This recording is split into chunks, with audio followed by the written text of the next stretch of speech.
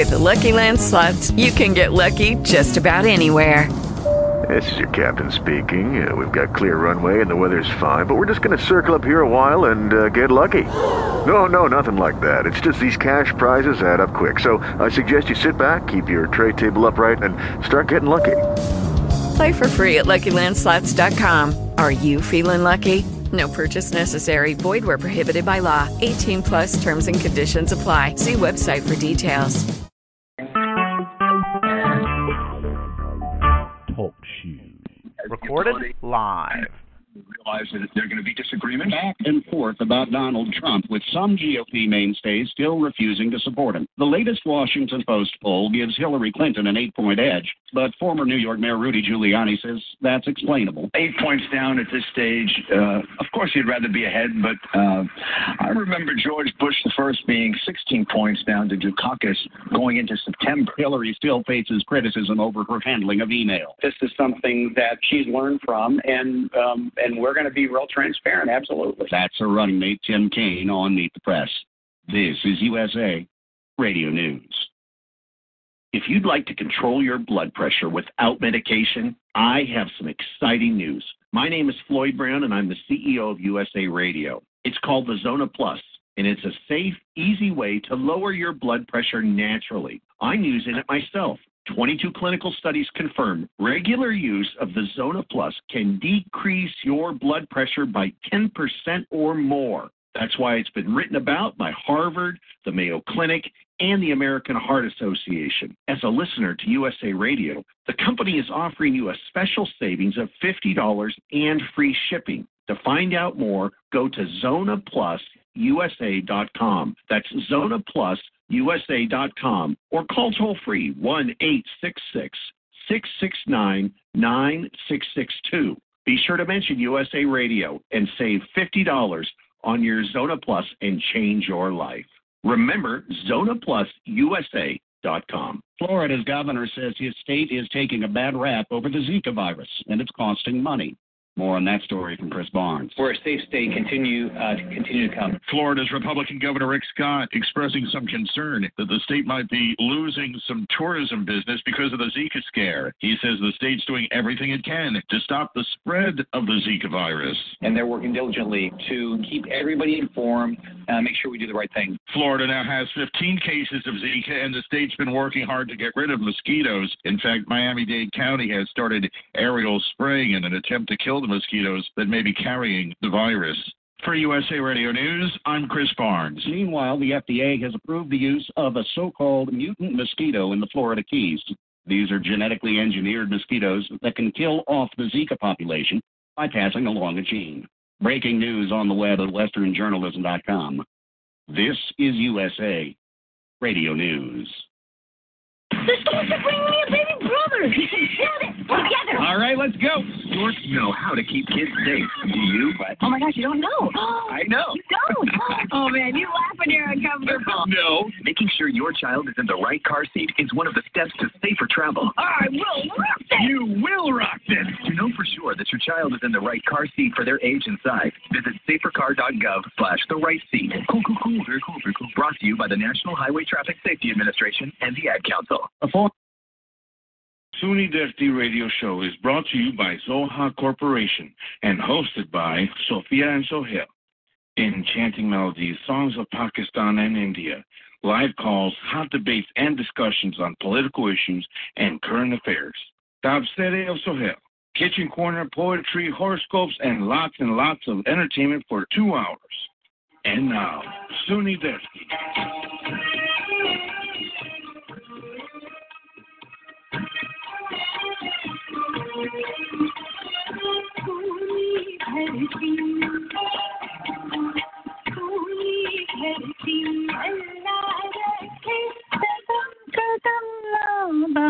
बिस्मिल्लाहिर्रहमानिर्रहीम। सोनी धरती शो के साथ हम लोग हाजिर हैं, आपके आरजेस। मेरा नाम है सोफिया और मेरे साथ हैं अभी कॉफी का सेट तो लेना है। अस्सलाम वालेकुम सामीन। कॉफी मैं बोल देती हूँ आपका नाम जी। सुहेल सैयद आपके साथ।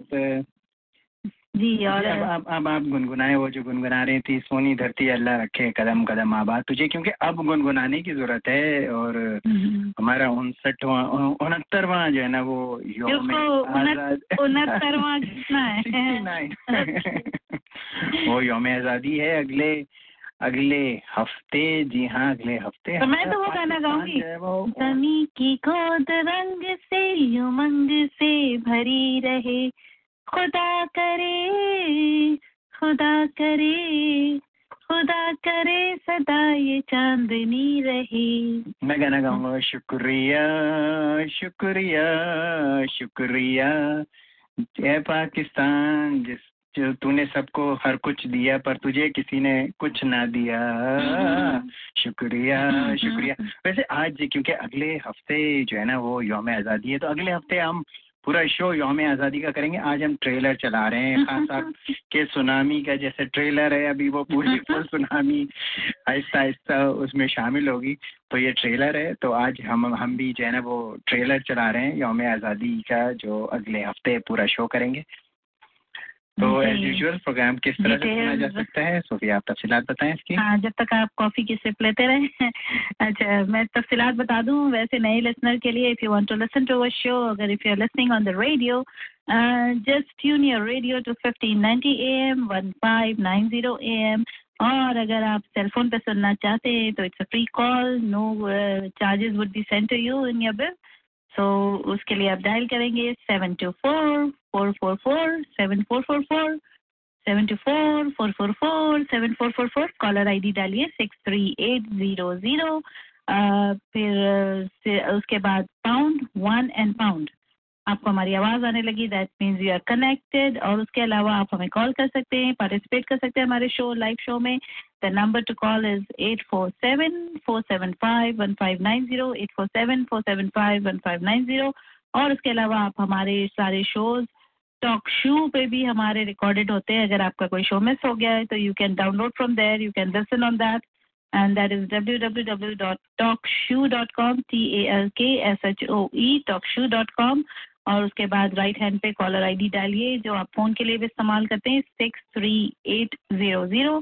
اس کے بعد آپ دیکھیں گے ایک لانگ لسٹنگ آ جائے گی, ہمارے 7 ایئرس کے سارے شوز پہ ریکارڈڈ ہے. You can listen to that shows.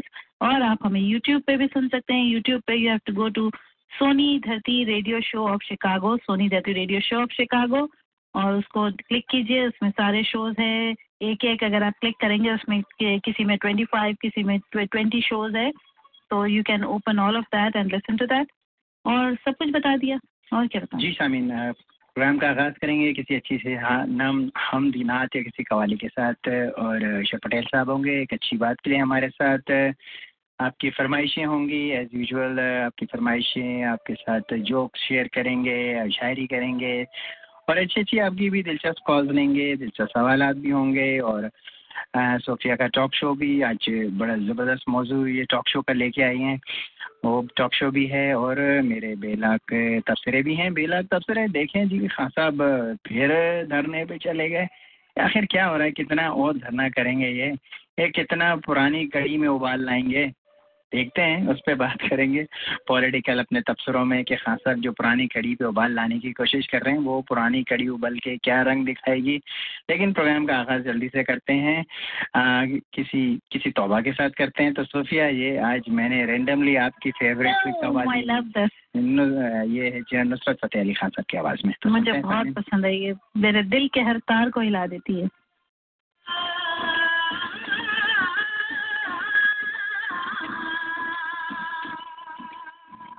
میری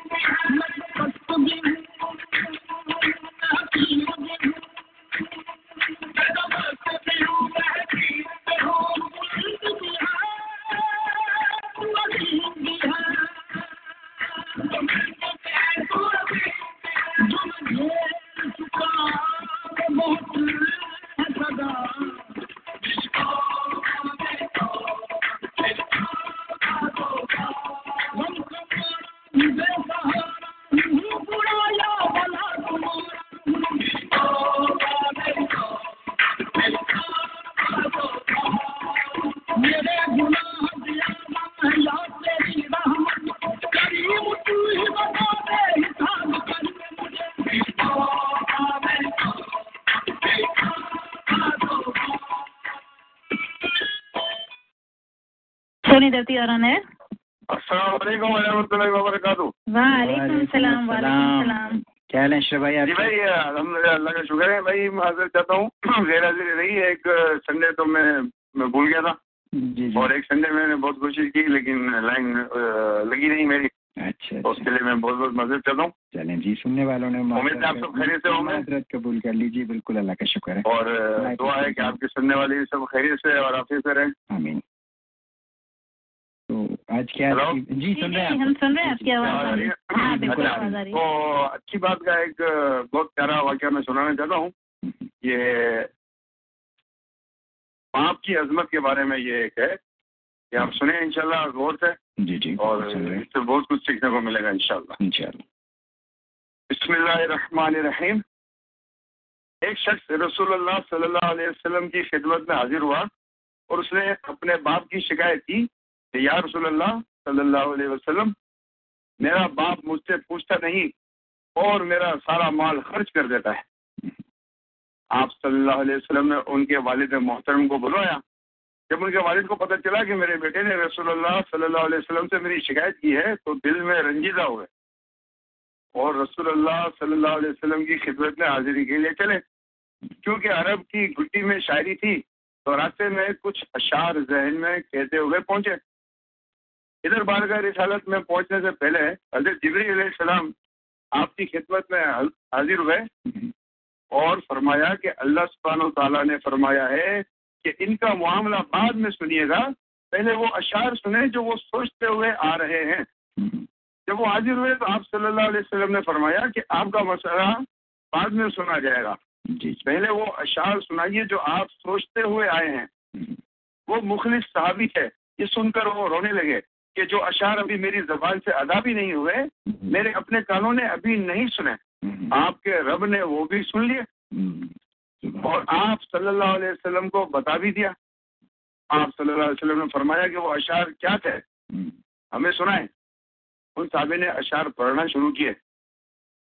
आपको इनका आसान तर्जुमा बताने की कोशिश करते हैं क्योंकि जो अशार थे वो जिस आला पाए गए थे और जो जज्बात की कैफियत थी उनकी सही तर्जुमानी उर्दू में मुश्किल है। बहरहाल अशार कुछ इस तरह से थे कि ए मेरे बेटे, जिस दिन तू पैदा हुआ हमारी मेहनत के दिन तभी से शुरू हो गए थे। तू रोता था, हम सो नहीं सकते थे। तू नहीं खाता तो हम खा नहीं सकते थे। तू बीमार हो जाता तो तुझे लिए लिए कभी किसी तबीब के पास इलाज मुआवजे के लिए मारे मारे फिरते थे कि कहीं तुझे कुछ हो ना जाए, कहीं मर ना जाए।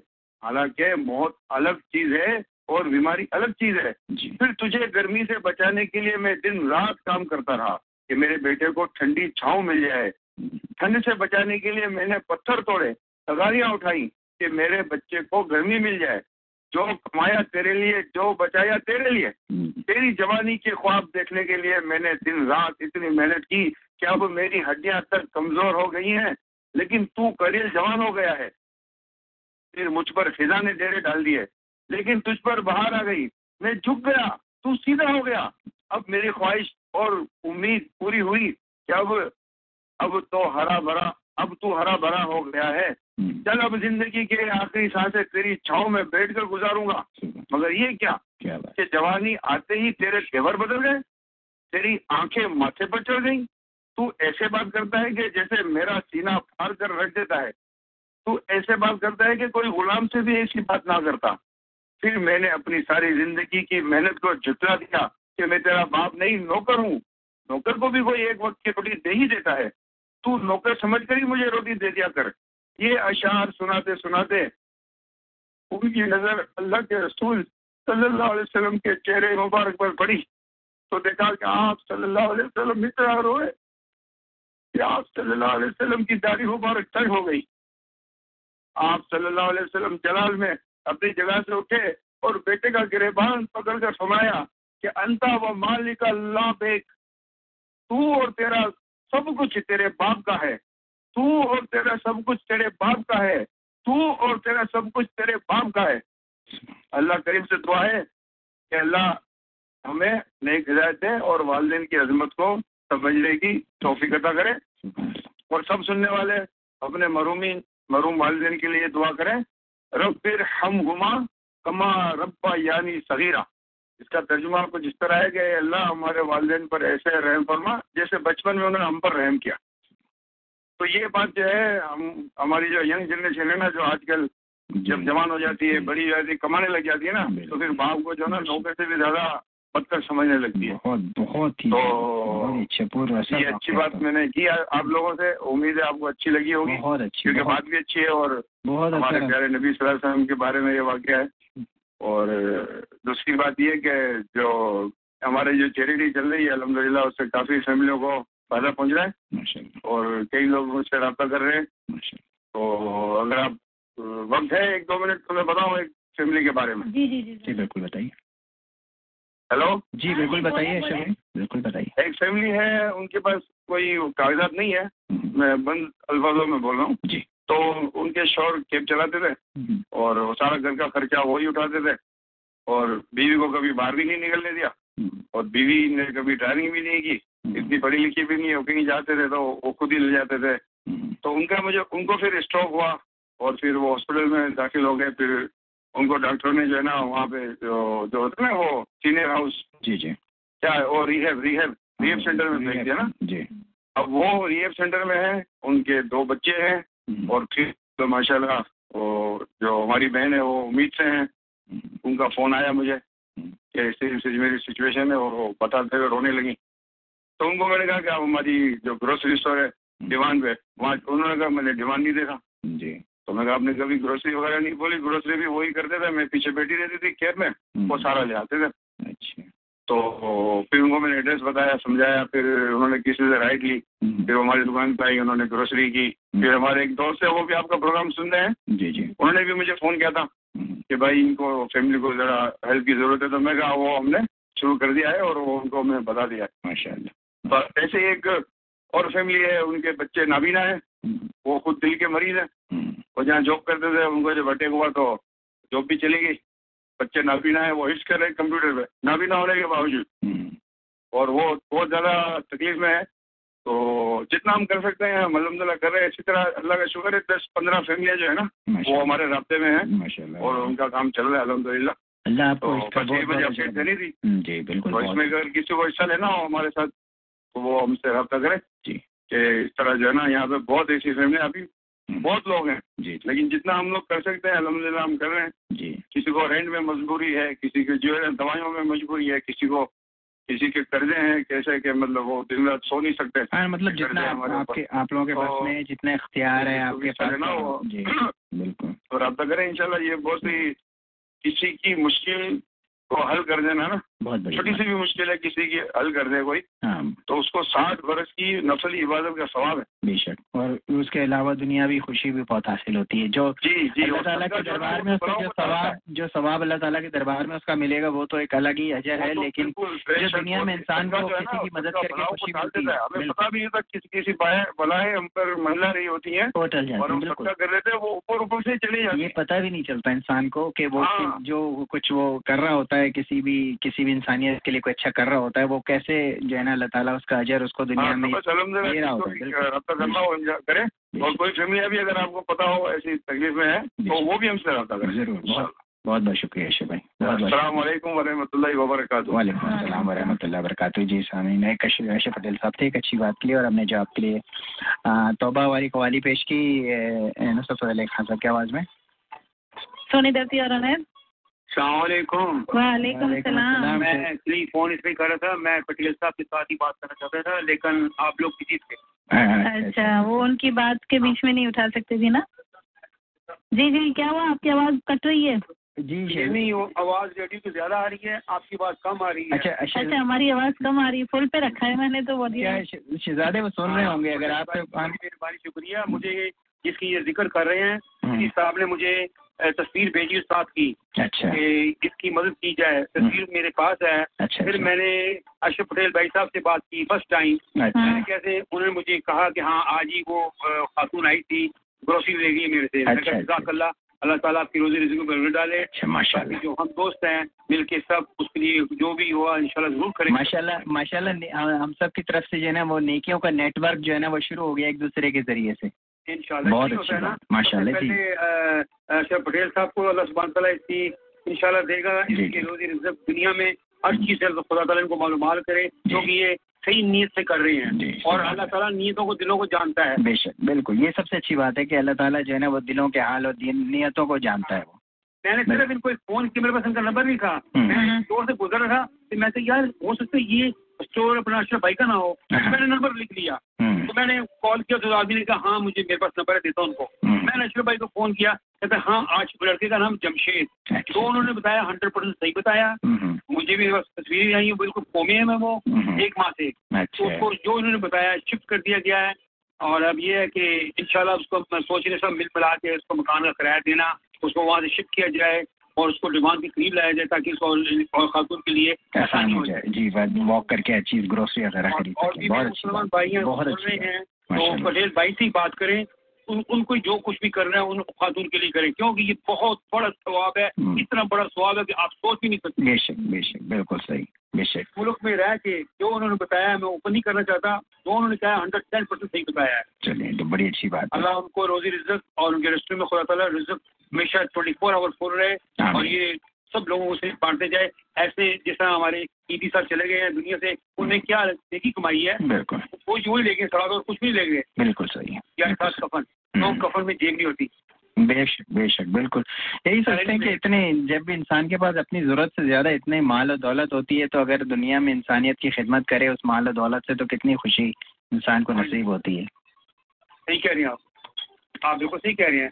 और बाकी ये है कि दुनियादारी भी है, दीन भी है, दुनिया भी है। अब हम चलते हैं दुनिया की तरफ। जी, दुनिया की तरफ चलते हैं। जी हाँ, दुनिया की तरफ आ गए हैं। और आप दुनिया के लिए आज कौन सा गाना फरमाइश कर रहे हैं? मैं सबको पहले सोनी दर्दियाल को सबकी खिदमत में अपना खास कर तैमूर का सलाम अर्ज करें, आप कबूल फरमाएं। जी, पूरे शिकागो से वालेकुम अस्सलाम की आवाज़ आ गई आपको? बिल्कुल आई है, सोने पे सुहागा। जी, तो मेरा मतलब कहने का, आज मैं गाना आप उस गाने का खुद बात कर रहे थे सोहेल भाई। जी जी। अच्छा, आप पैदा भी नहीं होंगे शायद। डेफिनेटली बताएंगे कि हाँ आपने सही फरमाया। तेरे बिना जिंदगी से शिकवा कोई नहीं। कह रहा हूँ, तेरे बिना जिंदगी से कोई शिकवा तो नहीं, वो गाना कह रहे हैं। लगता और कुछ ने गाया, बताए सोहेल भाई सही कह रहा हूँ, गलत कह रहा हूँ? बिल्कुल सही कह रहे हैं, बिल्कुल सही है। हाँ, शिकवा तो गिरा है वो, ये किशोर लता ने गाया था, आई थिंक सो। मुझे उम्मीद है ये गाना मैं आज डेडिकेट करता हूँ सोनी दर्दियों के लिए। शुक्रिया। इंशाल्लाह अल्लाह ताला, मुझे उम्मीद है कि सबको पसंद आए। क्योंकि संडे का नाइट होता है, एक गाना अच्छा दे दो ना, बड़े सुकून से लोग बैठेंगे, एंजॉय करेंगे। You know what I mean? बिल्कुल एंजॉय करेंगे। ओके, टाइम ही लूंगा, तो और लोगों ने फरमाइश भेजी होती है। Thank you so much of you and have a nice wonderful night and God bless all of you. Thank you, thank you, you too same. सोनी दर्दी और अनैर, वालेकुम, बात कर रहा हूँ। जी हमारे भाई कैसे हैं आप? अल्लाह का शुक्र है। पटेल साहब का मैंने बयान पढ़ा, माशाल्लाह बड़ी खुशी हुई कि वो इस से गरीबों की मदद में आगे रहते हैं, और ये बहुत अच्छा सोशल नेटवर्क है। बिल्कुल। बहरहाल ये आपके इल्म में ये होगा कि फिल्म अदाकारा शमीम आरा का लंदन में परसों इंतकाल हो गया। अच्छा, नहीं मुझे नहीं पता ये। अच्छा, बहुत ही मुमताज और बहुत मशहूर। उसकी सालगिरह फिल्म तो बहुत बम्बाती सालगिरह उसकी देखी थी, बहुत अच्छी थी। डेडिकेट करने के लिए जो है फिल्म कैदी का एक गाना है, मुझसे पहली सी मोहब्बत मेरे महबूब न मांग। मुझसे पहली सी मोहब्बत मेरे महबूब न मांग। हाँ, ये उनके ऊपर फिल्माया गया था। फिल्म का नाम है कैदी। अच्छा, कैदी का, ठीक है। अरे भाई ने नोट कर लिया है। हमें पता तो कुछ शहीमारा के मुतालिक कुछ पढ़ते जरूर, क्योंकि बहुत ही थोड़ा सा मैं उनके बारे में बता देता हूँ। इनकी पैदाइश जो हुई थी वो अलीगढ़ में हुई थी, और इनका असल नाम था पुतली बेगम। अच्छा, पुतली बेगम। अच्छा, तो जब ये पाकिस्तान आई तो आने के बाद फिल्म इंडस्ट्री से इन्होंने ताल्लुक कायम किया, तो अपना नाम जो है वो शमीमारा रखा। और हाँ, मतलब जब से हमने जब से होश संभाला या फिल्में वगैरह देखनी शुरू की, उसमें उसी वक्त एक दो अदाकारा ही होती थी, शमीमारा और सबिया खानम। हेलो, जी सुन रहे हैं आपको आरिफ भाई? मैं सलाम कर। जी, आवाज आ रही है आपको? हाँ हाँ जी। तो इन्होंने तकरीबन 100 से ज़्यादा फिल्मों में काम किया था और ये तकरीबन 1 साल से लंदन में कोमा में थी। अच्छा। वहाँ पे इनका बेटा और इनकी बहू रहती है, तो उन्होंने इनका बड़ा ख्याल रखा। बहरहाल वो अल्लाह को प्यारे हुए, तो उनके लिए हम दुआ कर सकते हैं कि अल्लाह ताला उन्हें जन्नत फिरदौस में ले। आमीन आमीन सुमा आमीन। ओके जी, शुक्रिया जी, बहुत बहुत शुक्रिया जी, ज़रूर लगाते हैं अभी। बहुत बहुत शुक्रिया जी सामीन, आपकी फरमाइशों का टाइम होगी शुरू हो गया है। 8474751590। लेकिन हमारे दो जो है ना वो स्पॉन्सर, एक तो तौबा मेरी तौबा स्टार आटोज ने उसको स्पॉन्सर किया था, उस कवाली को हर किसी को मैकेनिकल बॉडी वॉश के लिए साल से कम्युनिटी की ईमानदारी से खिदमत कर रहे हैं। यहाँ तो बेकार मैकेनिक्स, इलेक्ट्रिशियन और बॉडी वॉश के लिए जाने जाते हैं। नो हैंकी पैंकी, सिर्फ गाड़ी में मौजूद प्रॉब्लम को ठीक करते हैं। लोग दूसरे गैराज से रोते हुए आते हैं और स्टार आटो से खुश होकर निकलते हैं। कर्मचारी साहब का शुक्रिया अदा करते हैं, हमेशा के लिए स्टार आटोज के कस्टमर बन जाते हैं। स्टार आटो चांद बाद गड्डी भी खुशते कस्टमर भी 5000 नॉर्थ क्लास शिकागो लेना पे लोकेटेड है। इनका फोन नंबर 7735619533। Star autos. और एक अच्छी बात के लिए हमारे साथ ताउन किया था अनमोल कैटरिंग ने। अनमोल के खानों की क्या बात है, लोग उस तकरीब को भूल जाते हैं जहाँ अनमोल ने कैटरिंग की, मगर अनमोल के खाने याद रहते हैं। तकरीब 100 की हो या हज़ारों की, अनमोल कैटरिंग का खाना आपको पहुंचता है ऑन टाइम एवरी टाइम। और लाइव बार भी आप चाहें तो आपकी तकरीब ऑन स्पॉट भी होता है। अपनी तकरीब को यादगार बनाएं, अनमोल से कैटरिंग कराएं। और कैटरिंग के लिए पटेल साहब को इस नंबर पर कॉल करें 7736104995। और जितना अच्छा और नेक और इंसानियत भरा दिल रखते हैं वो अपनी किसी भी तकरीब में अनमोल से कैटरिंग कराएं, क्योंकि अनमोल से कैटरिंग कराने का मतलब है और भी ज़्यादा शिकागो की फैमिलीज़ की मदद, जिनको भी इस शिकागो में मदद की ज़रूरत है, क्योंकि वो जितने उनको पैसे जाएंगे वो उतने ही ज़्यादा स्ट्रॉन्ग होंगे लोगों को मदद करने के लिए। 8474751590। तो जी फरमाइशें शुरू करते हैं आपकी।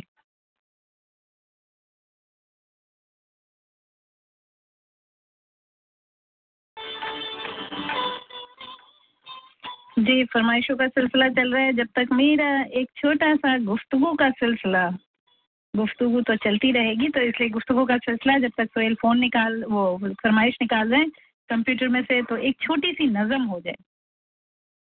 ऊंची सोच के बोने लोग, लब पर मीठे मीठे बोल, दिल में कीना और रियाकारी, नीयत में रखते हैं खोट। मतलब हो तो प्यार करें और करें झूठे दावे यारी के, ड्रामे करें बड़े मक्कारी से, वक्त पड़े तो खुल जाते हैं राज सारे ड्रामेबाजी के। ऊंची सोच के बोने लोग, ऊंची सोच के बोने लोग, बहुत ही जबरदस्त टाइटल है। बिल्कुल एग्जैक्टली ऐसा ही होता है। 8474751590। सोचे तो बहुत ऊंची ऊंची दिखाते हैं, लेकिन उनका प्रैक्टिकली कद बहुत बोना होता है। इट्स रियली वंडरफुल, आपकी शायरी इज वेरी इंप्रेसिव। जी, ये क्या है, ये तेरे बिना जिंदगी से कोई शिकवा तो नहीं, ये शहजादा तैमूर कहते हैं। और किसके बिना जिंदगी से शिकवा नहीं कर रहे हैं ये तो उनका प्राइवेट मैटर है, लेकिन कहना है उनकी फरमाइश का। आज तो सुनते हैं सामीन। तेरे बिना जिंदगी से कोई शिकवा तो नहीं, शिकवा नहीं, शिकवा नहीं, शिकवा नहीं। तेरे बिना जिंदगी जीने की जिंदगी तो नहीं, जिंदगी नहीं, जिंदगी तेरे बिना जिंदगी से शिकवा तो नहीं। उस राह मोहब्बत की तुम बात ही ना पूछो, उस राह मोहब्बत की तुम बात ही ना पूछो, अनमोल जो इंसान थे बेमोल बिक गए हैं।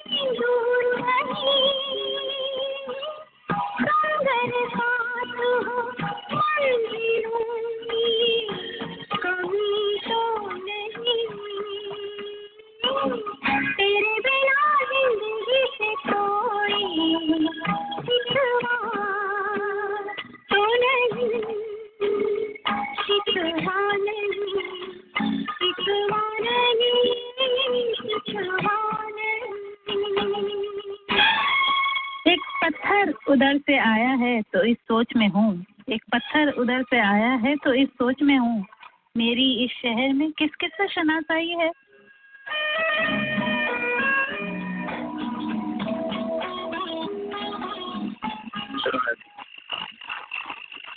ये जो फूलों की बेलें नजर आती हैं, दरअसल ये बेलें नहीं है, अरबी में आयतें लिखी हैं। इसे दिन के वक्त देखना चाहिए, बिल्कुल साफ नजर आती है। दिन के वक्त ये सारा पानी से भरा रहता है। दिन के वक्त जब ये फुहारे कहाँ पाऊंगी मैं दिल्ली? ये जो चांद है ना, इसे रात में देखना, ये दिन में नहीं निकलता। ये तो रोज निकलता होगा। हाँ, लेकिन बीच में अमावस आ जाती है। वैसे तो अमावस 15 दिन की होती है, लेकिन इस बार बहुत लंबी थी। 9 बरस लंबी थी ना।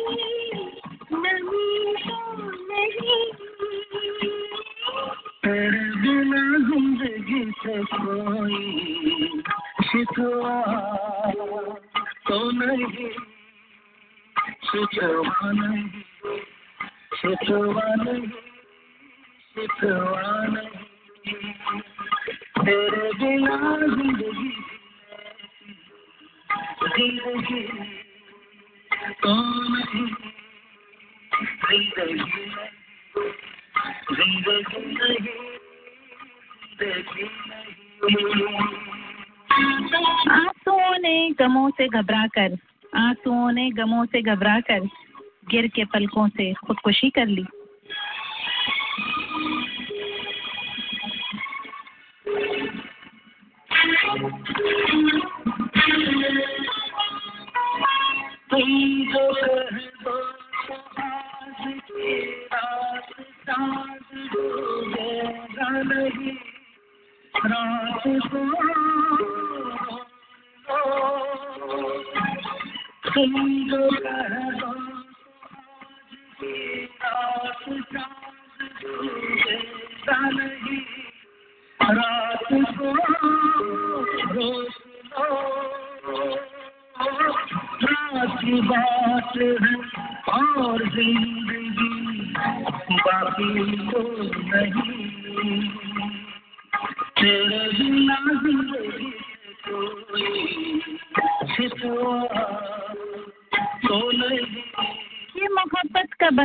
सचमुच कितना अजीब होता है।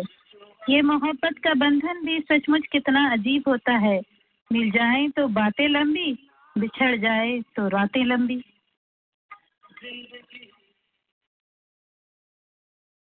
So beautiful song, बहुत अच्छे। और इस ब्यूटीफुल सॉन्ग के साथ और ये जी ब्यूटीफुल सॉन्ग के साथ मुझे एक गजल मैं जरूर सुनाऊंगी, इसलिए कि मुझे याद आ रही है वो गजल मेरे जहन में, और ये इतनी मैच कर रही है इस गाने से कि शहजादा तैमूर साहब आपको ये गजल सुन के भी इतना ही मजा आएगा जितना हमें ये गाना सुन के आया। अपनी अपनी अना को बुलाया जा सकता था, इसलिए कि ये जो गाने के दौरान अगर आपने फिल्म में देखी हो तो ये टोटली इस झगड़े की जो बुनियाद है वो अना की है। अना के वास्ते ये दोनों का झगड़ा होता है। 1 second, let me take this call. सोनी दत्ती और अनैर। अस्सलाम वालेकुम। वालेकुम सलाम। वालेकुम सलाम। क्या हाल चाल है? ठीक ठाक? बस अल्लाह का शुक्र है। तो मेरी एक फरमाइश है। जी जी बताएं। बड़ा पुराना गाना है। जरा हौले हौले चलो साजना। आपके ऊपर वो रेडियो बाजी का असर हो गया है। रेडियो बाजी भी पुराने पुराने गाने बोलती है ना। अच्छा अच्छा अच्छा, तो आपके ऊपर कहीं आप दोनों की उम्रों का जरा फर्क नहीं है? होले वाला सुना दे तो एक शेर सुना दूं आपको। कितने होले होले, बहुत होले होले या थोड़े होले होले? हाँ, जरा होले होले चलो साजना। अच्छा, शेर सुना रहे थे आप? शेर सुना दूं आपको? जी जी जरूर। मैं बनाऊं तो कुछ नहीं बनता, मैं बनाऊं तो कुछ नहीं बनता, तुम बनाओ तो बात बन जाए। अच्छा, तो एक और शेर, उसका जवाब हाजिर है। ये वो नाश्ते में जो है ना मैंगो शेक बना रहे थे, बनते बनते बनाना शेक बन गया। तो मैं बनाऊं तो मैंगो शेक नहीं बनता, तुम बनाओ तो बन जाता। तो अब ये आपको इसका जवाब भी तो देना है मुझे। ये बुलंदी भी तेरे प्यार ने बख्शी है हमको, ये बुलंदी भी तेरे प्यार ने बख्शी है हमको, वरना हम लोग कब थे खाक पे सोने वाले। एक लतीफा भी आपको सुना दूं? अगर आप होल्ड करें तो मैं दूसरी कॉल ले लूं, या फिर एक सेकंड बाद सुनाइएगा, दोबारा कॉल कर सकते हैं ना? चले दोबारा। ओके, को करिएगा जरूर। सोनी दत्ती और अनैर। वालेकुम सलाम इब्राहिम भाई। कैसे आप? खैरियत से? हाँ बस अल्लाह का शुक्र। आपने डरा दिया। सोच पड़ गई कि आपने बोला क्या। और कहते हैं खैरियत से गाने की। जी बताएं। तो ये जो मूवी है, फिल्म 420 का जो रमैया वस्ता भैया मैंने तुझको दिया, बहुत अच्छा गाना है, समझना। बहुत अच्छी रमैया वस्ता भैया। मैंने दिल तुझको दिया, मैंने दिल तुझको दिया। जी बिल्कुल। और रमैया वत्ता भैया का मतलब तो बताएं। यही, मैंने दिल तुझको दिया। अच्छा, यही मतलब भी है इसका।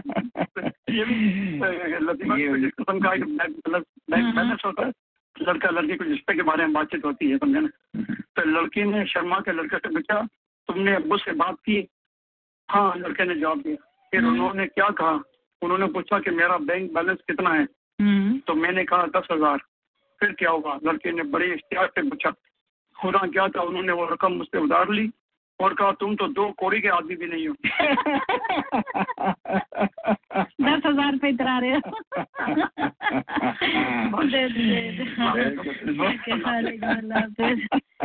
जी, तो मैं वो गाने पे गजल सुना रही थी मैं। जी, वो अना की लड़ाई होती है उस फिल्म में, सब अना के वास्ते दोनों जुदा हो जाते, तो इसीलिए मुझे ये गजल याद आ गई। अपनी अपनी अना को भुलाया जा सकता था, शायद सारा शहर बचाया जा सकता था। धूप में जलने वालों आओ बैठ के सोचें, धूप में जलने वालों आओ बैठ के सोचें, इस रास्ते में पेड़ लगाया जा सकता था। दुख तो ये है उसी ने दर्द दिया हमको, दुख तो ये है उसी ने दर्द दिया हमको, जिसके खातिर दरबार लौटाया जा सकता था। सारे सफर में हमने रहबरी की मानी, सारे सफर में हमने रहबर ही की मानी, वरना सीधी राह पर आया जा सकता था। लफ्ज टूट गए लबे इजहार तक आते आते, लफ्ज टूट गए लबे इजहार तक आते आते, मर गए हम तो तेरे मेयार तक आते आते। एक लम्हे की मुसाफत भी बहुत होती है, हमको तो उम्र लगी घर तक आते आते। ऐसा लगता है कि आसूदगी हमारी किस्मत में ना थी, जल गए सारे अरमान साए दीवार तक आते आते। बहुत अच्छी गजल थी। 8474751590। जी सामीन, आप लोगों की फरमाइशों का सिलसिला जारी है। ये अगली फरमाइश है। फरमाइश से पहले नहीं, एक अभी फरमाइशों के अंदर गैप होगा, मेरे गुफ्तगू का सिलसिला जरूर चलना है। मुझे बहुत सी ईमेल्स आई है कि उनको ये सिलसिला बड़ा पसंद आता है, तो गुफ्तगू के सिलसिले में हमारे 3 नामवर शायरों की गुफ्तगू सुनाती हूँ मैं। हमारे 3 बड़े बड़े शायर हैं जो हमारे मुल्क के, इन तीनों के दरमियान अगर शायरी गुफ्तगू होती है तो किस किस्म की होती है। तो सबसे पहले मिर्जा गालिब ने फरमाया, मिर्जा गालिब ने कहा, जाहिद शराब पीने दे मस्जिद में बैठकर, जाहिद शराब पीने दे मस्जिद में बैठकर, या वो जगह बता जहाँ पर खुदा ना हो। ये शेर सुनते ही अलामा इकबाल को फौरन जवाब सूझा, तो जवाबन अलामा इकबाल ने शेर के जवाब में फरमाया, मस्जिद खुदा का घर है, पीने की जगह नहीं, काफिर के दिल में जा, वहाँ पर खुदा नहीं, वहाँ पर जाकर पी। तो ये सुनकर अहमद फराज साहब कहाँ चुप रह सकते थे। उन्होंने कहा, मैं इन दोनों की अब बोलती बंद करता हूँ। उन्होंने ये जवाब में ये शेर कहा, काफिर के दिल से ही आया हूँ मैं ये देखकर, काफिर के दिल से ही आया हूँ मैं ये देखकर, खुदा मौजूद है उसके दिल में, सिर्फ उसे पता नहीं। उम्मीद है आप एंजॉय किया। तगड़ा जवाब दिया है अहमद साहब ने कि मौजूद है पर उसको पता नहीं। जी हाँ, ये अगली फरमाइश जी लेजेंडरी हमारी फनकारा शमी मारा जो गुज़िश्ता दिनों इंतकाल कर गई, उनको डेडिकेट करते हैं ये सॉन्ग। और फरमाइश की है ये सॉन्ग की आरिफ कादी साहब ने, मुझसे पहली सी मोहब्बत मेरे महबूब ना मांग। तो सुनते हैं आरिफ कादी की फरमाइश पे, डेडिकेशन टू शमी मारा। मुझसे पहली थी मोहब्बत मेरे महबूब ना मांग, मुझसे पहली थी मोहब्बत मेरे महबूब ना मांग, मुझसे पहली थी मोहब्बत मेरे महबूब ना मांग, मुझसे पहली थी मोहब्बत मेरे महबूब ना मांग। किस कदर एहतमाम करते हो, दिल दुखाना सवाब हो जैसे। तू है तो है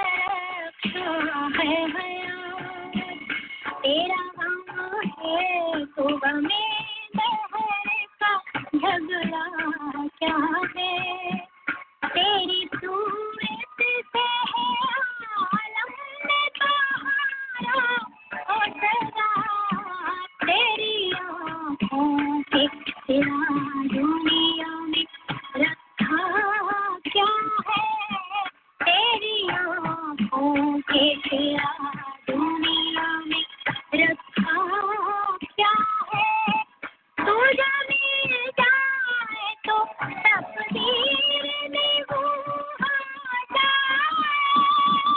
क्यों ना था मैं फकत यूं हो जाए, मुझसे पहली थी मोहब्बत मेरे महबूब ना मांग, मुझसे पहली थी मोहब्बत मेरे महबूब ना मांग। टूटी फूटी अरमानों की कश्ती और खुश्क समंदर देखा है, कल शब मैंने जो झांक के अपने अंदर देखा है। तारीख बही रेशम मतलसो का मुखाब में बुलवाए हुए, जा बजा बिकते हुए पूजा बाजार में जिसम आँख में निकले हुए फूल में नहलाए हुए, लौट जाती है उधर को भी नजर, क्या कीजिए अब भी दिल कश है तेरा हुस्न मगर, क्या कीजिए अब भी दिल कश है तेरा हुस्न मगर, क्या कीजिए और भी दुख है ज़माने ने मोहब्बत के सिवा राह में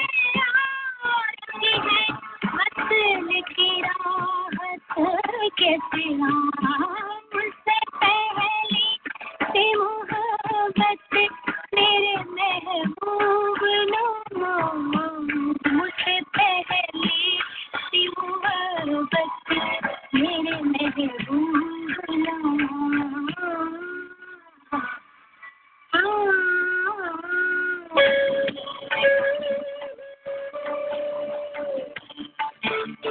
847-475-1590 आपकी फरमाइशों का टाइम है, आप हमें कॉल कर सकते हैं। आपको जो फरमाइश सुननी हो दाखिल होते हैं विंग जोन में। यमी ज़बी हलाल ओरिजिनल और बोनलेस विंग्स एंड बर्गर।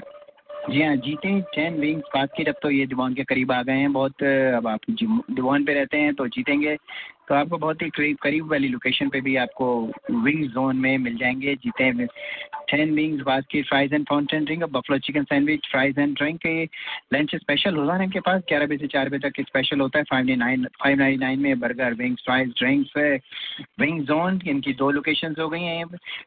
एक लोकेशन इनकी 2115 ब्लूमिंगडेल रोड, ग्लेंडल हाइट्स, और दूसरी लोकेशन है इनकी मिकॉर्मिक और टूही पे। तो इनका फ़ोन नंबर है 630-635-2280 770 Wing Zone. The only 2 locations now in Chicago with 100% Zabia Halal. तो आज का जी सोनी दत्ती और अनर. हाँ जी, अस्सलाम वालेकुम. वालेकुम सलाम. ये सोहेल भाई से जरा बात करनी थी. जी बोले. सर मुझे पता है आप क्या करने वाले हैं, प्लीज ना शर्मिंदा करें मुझे आप. अक्लमंद के लिए इशारा काफी होता है. मेरी रिक्वेस्ट आपने सुन ली तो ना शर्मिंदा करें आप मुझे. क्या हुआ? दिल से दिल को राहत थी. आपने मुझसे पूछा भी नहीं, मैंने आपसे पहले जवाब दे दिया. शर्मिंदा ना करें आप. मेरे को पता लगा. अच्छा, वो खैरियत से सर? अल्लाह का बड़ा शुक्र है सर, अल्लाह का बड़ा शुक्र है. बहुत मायूस किया सर आज. जी बिल्कुल, बहुत मायूस किया. शुक्रिया शुक्रिया. चलो ठीक है. ओके, अल्लाह हाफिज.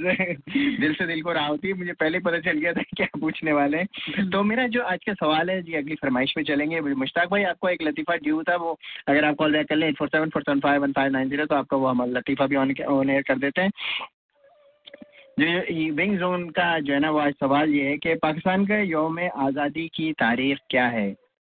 जी आज का सवाल जो है वो ये है कि पाकिस्तान की यौम आज़ादी की तारीख क्या है. इस सवाल से मुझे याद आया कि आज मेरे टॉक शो के लिए भी एक सवाल है आप लोगों का. आप लोग सवाल का जवाब देंगे. Being a Muslim, as a मुसलमान, एज अ अच्छा इंसान कह लें, जो भी है अच्छी फितरत, तो मेरे नज़दीक किसी को कत्ल करना जुर्म है. आप क्या कहते हैं? आप मेरी इस बात से अग्री करते हैं नहीं? चाहे हालात जो भी हो, जो भी वाक़यात हो, किसी को, किसी इंसान को कत्ल करना हर हाल में जुर्म है. तो आप मुझे इसका बात का जवाब दें कि आप मेरी इस बात से अग्री करते हैं, आप इसको हाँ कहते हैं या ना कहते हैं, सही है कि गलत है. सोनी दत्ती और अनर. हेलो. वालेकुम सलाम मिसेस रफ़ी, कैसे हैं आप लोग? हाँ अल्लाह का शुक्र है. आप कैसे हैं? आप ये पूछ रहे हैं 47 14 अगस्त 1947. हाँ क्या कह रही हैं आप? जवाब क्या है? पाकिस्तान की यौम आज़ादी की तारीख क्या है? 14 अगस्त 1947. हाँ मैं अभी थोड़ी देर में जवाब दूंगा, बस आपकी बात सुन ली मैंने. आपने ये पूछे मैंने बताना. हाँ बिल्कुल यही पूछा है, मैं अभी थोड़ी देर में बताऊंगा. मैं जी शुक्रिया. जी ज़मीन जी. और मेरे टॉक शो के सवाल का भी आप लोग जवाब जरूर दीजिएगा टॉक शो शुरू होने से पहले. जी पाकिस्तान की यौम आज़ादी का क्या कह रहे थे? जी कि पाकिस्तान का यौम आज़ादी की तारीख क्या है, अभी बताएंगे. बिल्कुल आप लोगों को जो जवाब देना देते रहें. और ये अगली फरमाइश है जी मुश्ताक भाई, आप ज़रा हौले हौले जो है ना वो एली में वॉक पे निकल जाएं, क्योंकि ये आपकी फरमाइश का सॉन्ग लग गया है.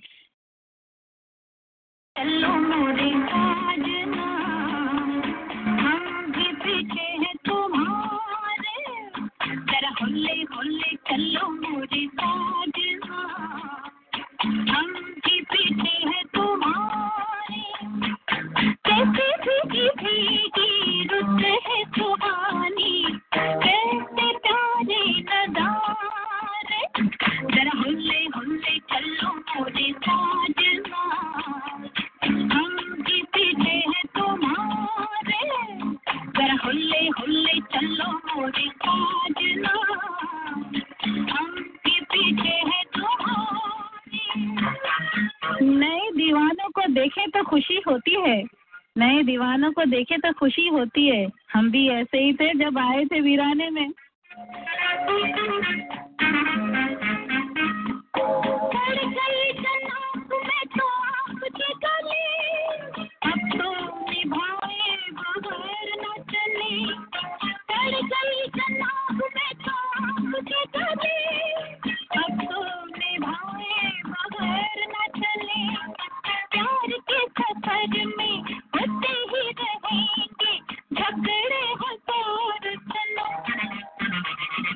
प्यार की दीवार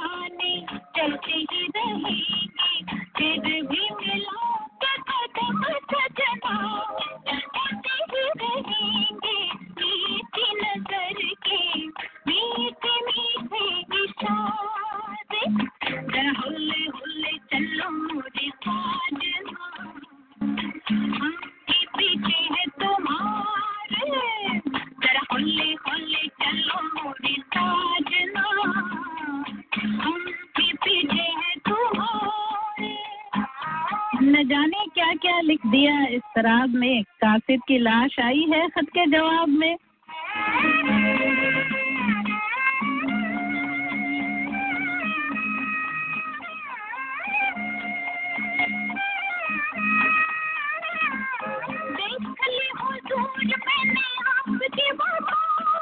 باتوں ہی باتوں میں ہو گئے خفا، دیکھ لی حضور میں نے آپ کی وفا، باتوں ہی باتوں میں ہو گئے خفا، دل کو تو دل پر لے ہی چکے ہو، دل کو قرار نہ لو،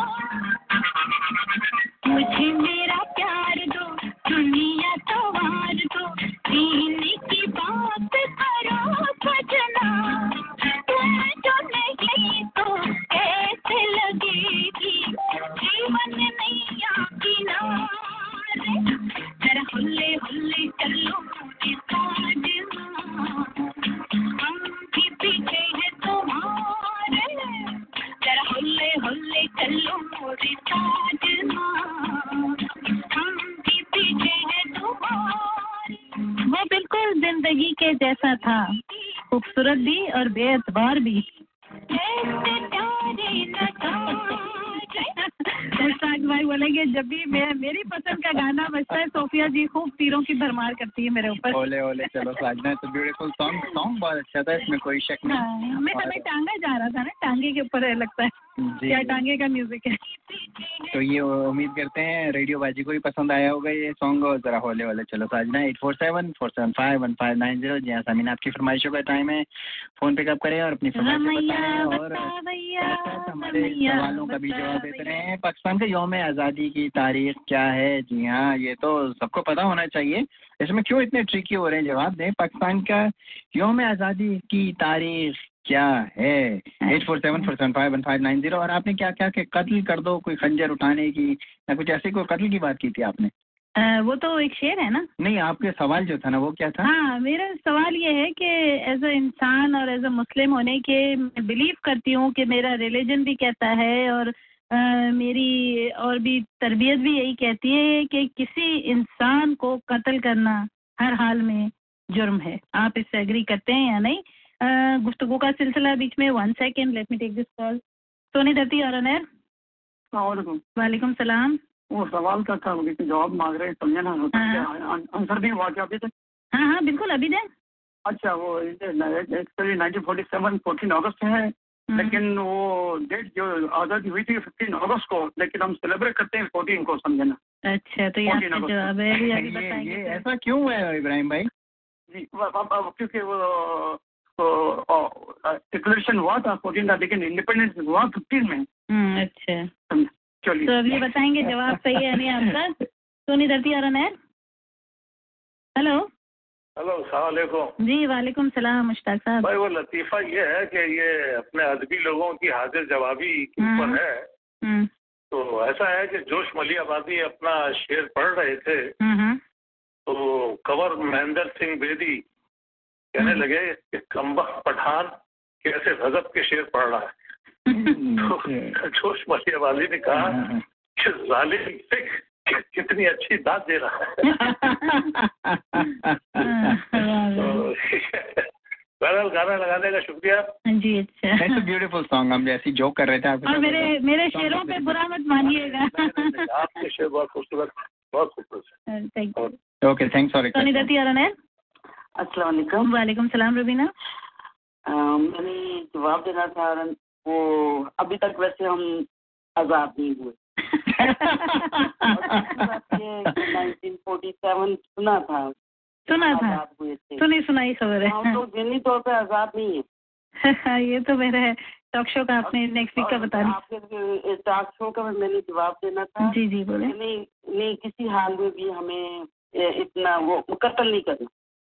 اچھا چلیں ٹھیک ہے. میں نے یہ کرنی تھی آپ کو کہ آپ پلیز جو آنر کلنگ ہمارے ملک میں بہت زیادہ چل پڑا ہے آج کل، के ऊपर भी आप कुछ लिखे ताकि हमारे जो वहाँ पे लोग हैं उनके कान पे थोड़ी सी चूड़ रही है। ऑनर क्या बोला आपने?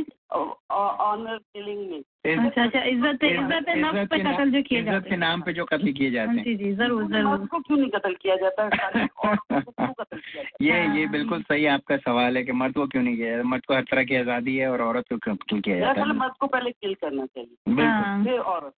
बिल्कुल डेफिनेटली रुबीना जी, बिल्कुल सही है। आपकी आवाज़ जो है ना वो पाकिस्तान के अवानों तक पहुंच गई होगी कि मर्द को पहले कत्ल करना चाहिए, क्योंकि मर्द पहले जो है ना वो इस स्टेप आगे बढ़ाता है, इसके बाद जो है ना वो सब कुछ सिलसिला होता है। बिल्कुल सही है। चलिए, ओके। सोनी धरती और अनैर, हेलो, सलाम वालेकुम सलाम। मैंने कहा कि हम 14 अगस्त और 47 को आज़ाद हुए थे, सिर्फ 1 साल के लिए। जब आज़ाद दिन का इंतकाल बने सितंबर 11 फिर कह दोगे?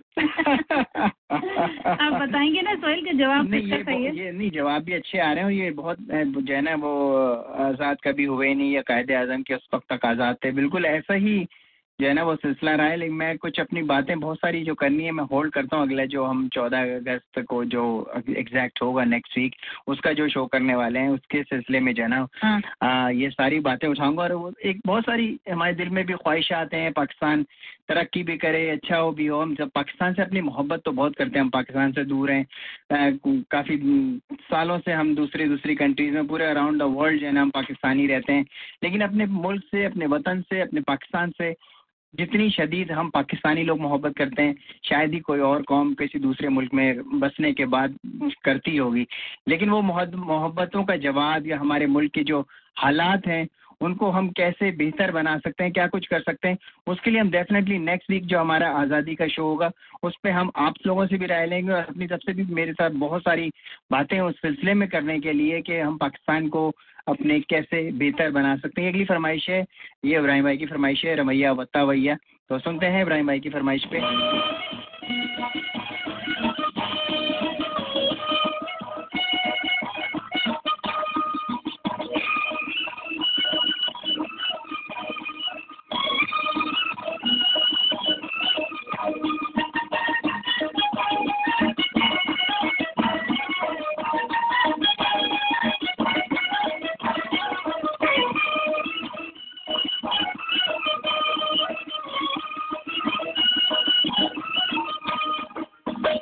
रमैया बतावैया, रमैया बतावैया, रमैया बतावैया, रमैया बतावैया। मैंने दिल तुझको दिया, मैंने दिल। This is your talk, 1590 WCGO, Evanston, Chicago.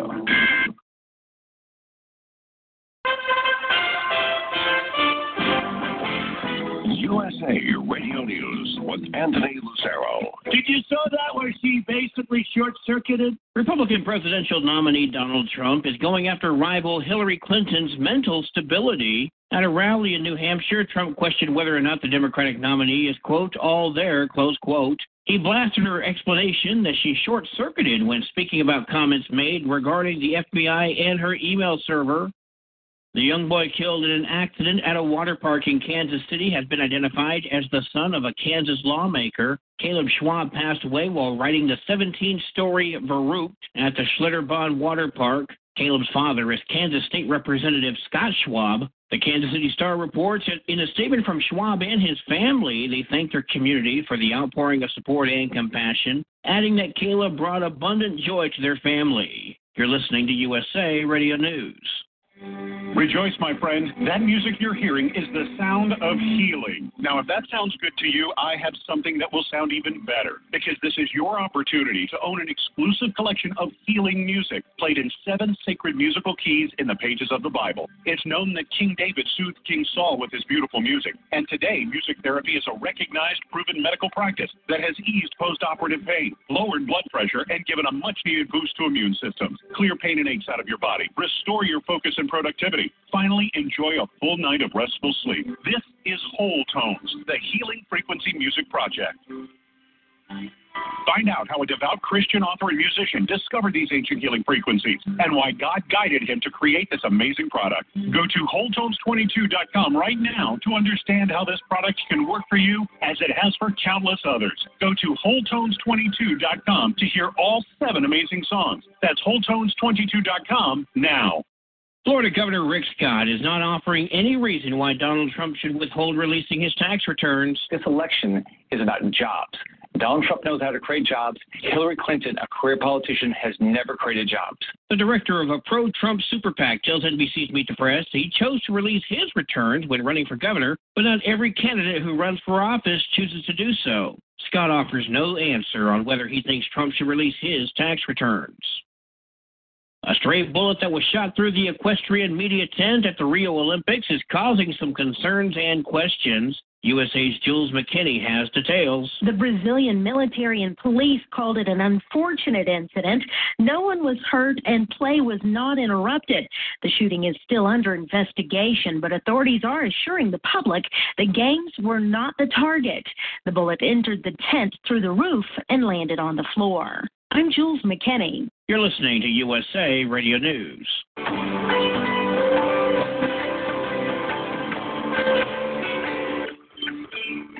जी we back from the station ID. हम वापस आ गए स्टेशन आईडी ब्रेक से और वो इब्राहिम भाई आपका सॉन्ग स्टेशन आईडी की नज़र हो गया. बहरहाल नेक्स्ट वीक कोशिश करेंगे कि आपका सॉन्ग सुना दें और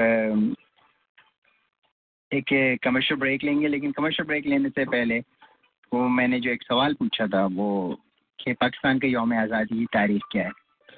जी हाँ, 69 साल से हम लोग जो है ना वो अपना यौम आज़ादी 14 अगस्त को ही मना रहे हैं, 1947. लेकिन एक्चुअली जो इब्राहिम भाई ने कहा वो बिल्कुल सही था.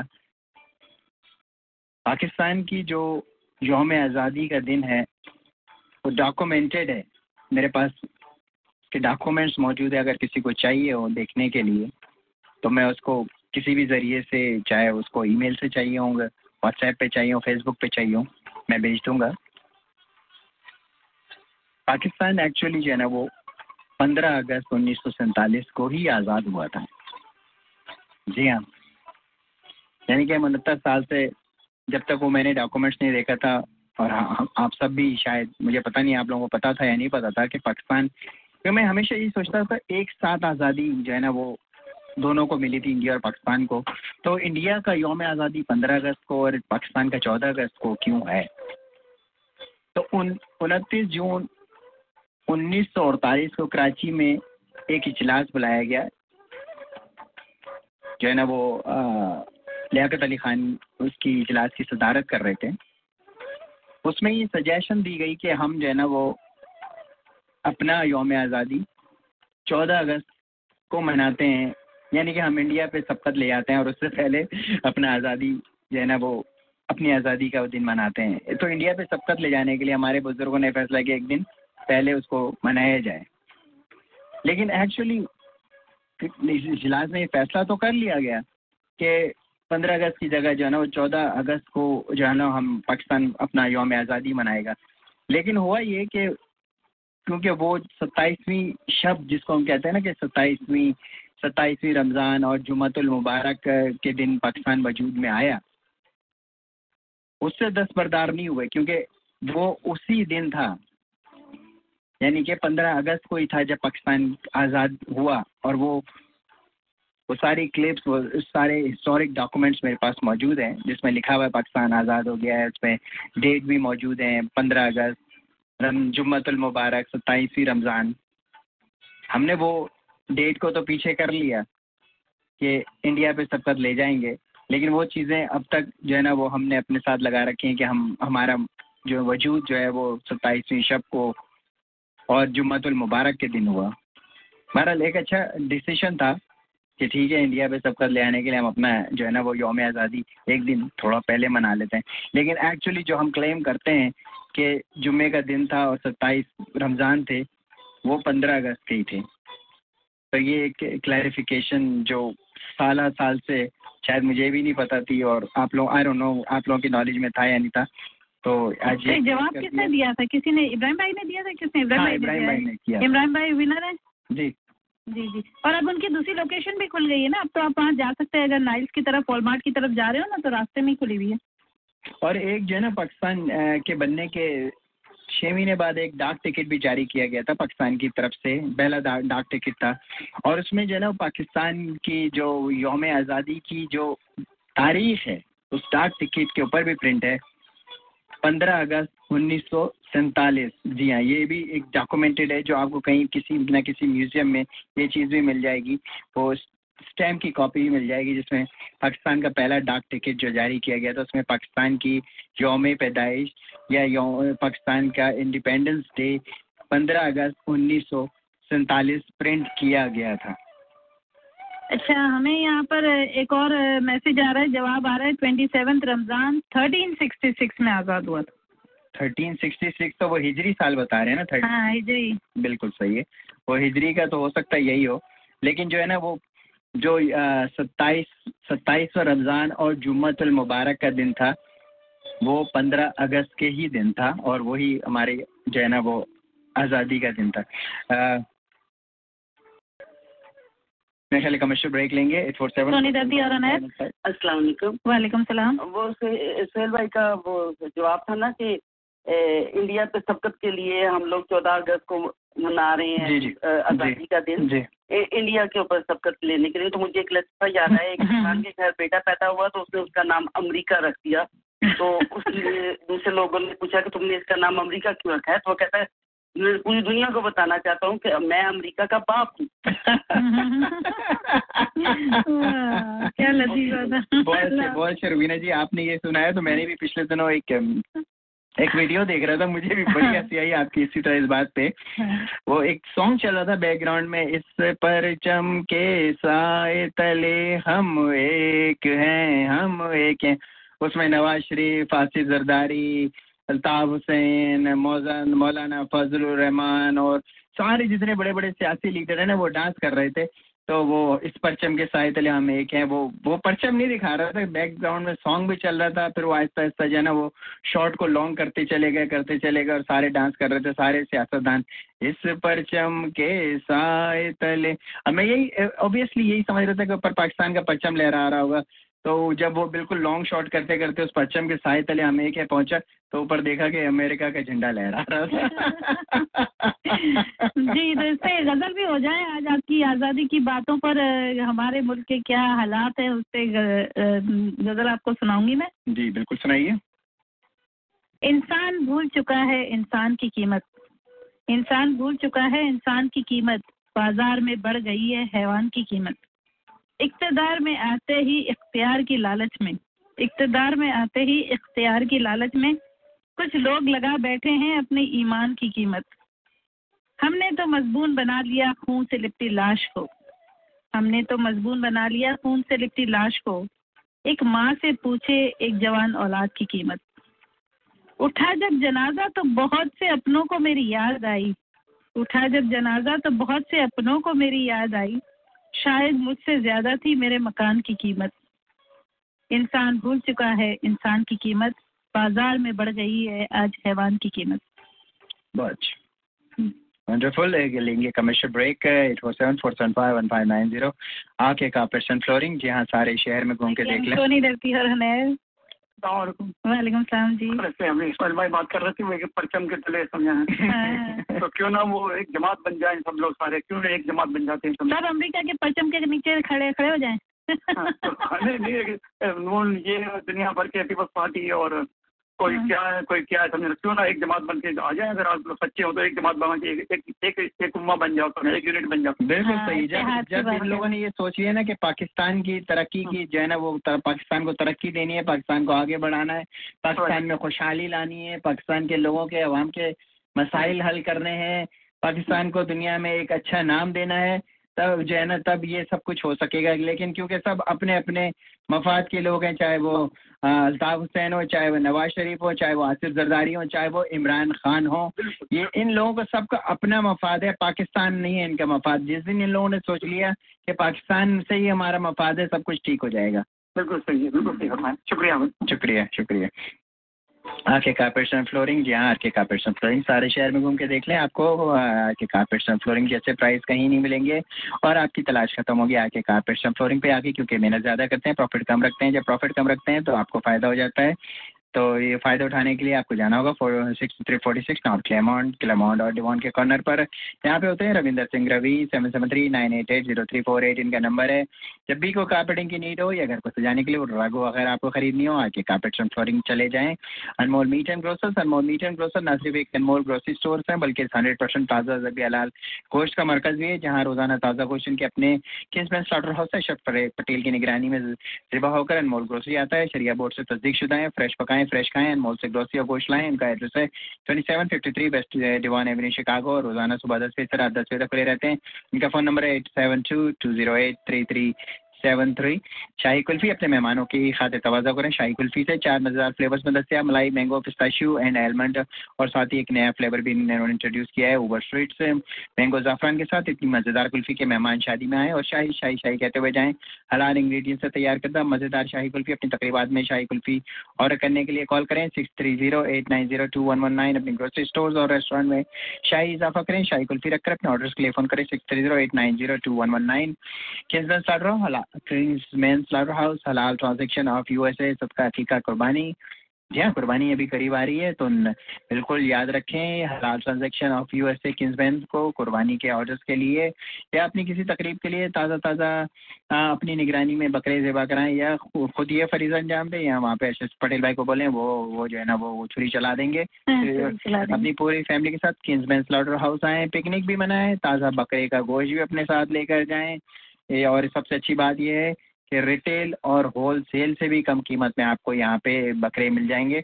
इनका एड्रेस है 6260 south Kingsman road, Kingsman Illinois. Monday through Friday खुले रहते हैं सुबह 7 बजे से 3:30 बजे तक। इनको फ़ोन करें 773-610-4995। साबरी निहारी शुरू से अब तक खानों का एक जैसा मैं साबरी निहारी ने रखा है बरकरार। पूरी फैमिली के साथ फाइन डाइनिंग का मज़ा उठाएं और साबरी निहारी आ जाए। इनका एड्रेस है 2500 west Devon avenue Chicago. Catering या रिजर्वेशन के लिए कॉल करें इनको 773-465-3272 या वेबसाइट विजिट करें www.sabrinihari.com। Super gift and grocery जो लोकेटेड है 2305 वेस्ट डिवान एवेन्यू पे। जी हाँ, जब सुपर गिफ्ट एंड ग्रोसरी का नाम आता है तो एक ही नाम जहन में आता है, वहाँ पे जो शिकागो के सबसे बेहतरीन पान स्पेशलिस्ट होते बैठते हैं, मोहम्मद इफ्तिखारुद्दीन भाई। अपनी किसी भी कैटरिंग में आपको किसी भी तकरीब में पान की कैटरिंग करानी हो या ऐसे ही कैजुअल आपको पान खाने हो या पान के पत्ते चाहिए होलसेल में, घर पे भी आपके सारे मौजूद है पान वान का सिलसिला, या कोई भी आपको जो है ना वो फ़ोन कार्ड्स वगैरह चाहिए हो तो हर चीज़ इनके पास इफ्तिखार भाई के पास मौजूद होती है। लेकिन किसी भी तकरीब में जो है ना स्पेशलिटी इनकी के जो है ना वो कैटरिंग करानी हो अगर आपको पानों की मेहमानों के लिए, तो इनका नंबर नोट कर लें 773-817-9791। इटालियन एक्सप्रेस ने ख़वातीन को वीकेंड पर खाना पकाने की छुट्टी दे रखी है। जी हाँ, ये सच है। इटालियन एक्सप्रेस ग्रैंडल हाइट अब आपके लिए 3 दिन जुमा हफ्ता इतवार को दोपहर 12 बजे से शाम 4 बजे तक बफे लगाते हैं जो 1199 में होते हैं। इसमें 24 से ज़्यादा इंडियन पाकिस्तानी खाने ग्रिल आइटम्स वगैरह होते हैं। तो पूरी फैमिली के साथ वीकेंड का लुत्फ़ उठाएं, खाना वाना पकाने का चक्कर ना चलाएं छोड़ें और वीकेंड पे बाहर जाएं, इटालियन एक्सप्रेस में जाएं और खूब खाने मज़ेदार खाने उड़ाएं। 1199 में जो लोकेटेड है 2041 ब्लूमिंगडेल रोड ग्लेंडल हाइट्स। पूरी फैमिली के साथ वीकेंड का लुत्फ़ उठाएं, खाना वाना पकाएं। इनका फ़ोन नंबर है 630-539-7600 इटालियन एक्सप्रेस ग्लेंडल हाइट्स। और हमारे टॉप स्पॉन्सर है अवामी बाजार। अवामी बाजार का एड हमारा चलना है 7 सेकंड्स की खामोशी के बाद, और मैं जब भी ऐसे चला देती हूँ तो हमेशा डबलिंग हो जाती है, तो इसलिए 1 सेकंड। अवामी बाजार का एड हमारा चलना है 7 सेकंड्स की खामोशी के बाद, और मैं जब भी ऐसे चला देती हूँ तो हमेशा डबलिंग हो जाती है, तो इसलिए 1 सेकंड। सोफिया दीवान एवेन्यू पर आखिर ये सारी मांग कहाँ जा रही है? सुहेल, ये लोग अवामी बाजार जा रही हैं। क्यों? क्योंकि पूरे दीवान पर सबसे असली और सस्ती ग्रोसरी सिर्फ अवामी बाजार में ही मिलती है। ज़बिया हलाल गोश्त है इनके पास? ऐसा एथेंटिक ज़बिया हलाल के गैर ज़बिया साबित करने वालों को $50,000 का इनाम रखा गया है, जो गोश्त का 10 اور گوشت میں میں ویسٹرن یونین سے پاکستان پیسے بھجوا کر آتا ہوں. عوامی بازار ویسٹرن یونین کے آتھورائز ڈیلر بھی ہے. آپ پیسے یہاں سے بھی بھجوا سکتے ہیں. ان کا ایڈریس ہے 2340 ویسٹ ڈیوان ایونیو شکاگو اور ان کا فون نمبر ہے 773-274-2333. کیا بات ہے عوامی بازار کی. عوامی بازار.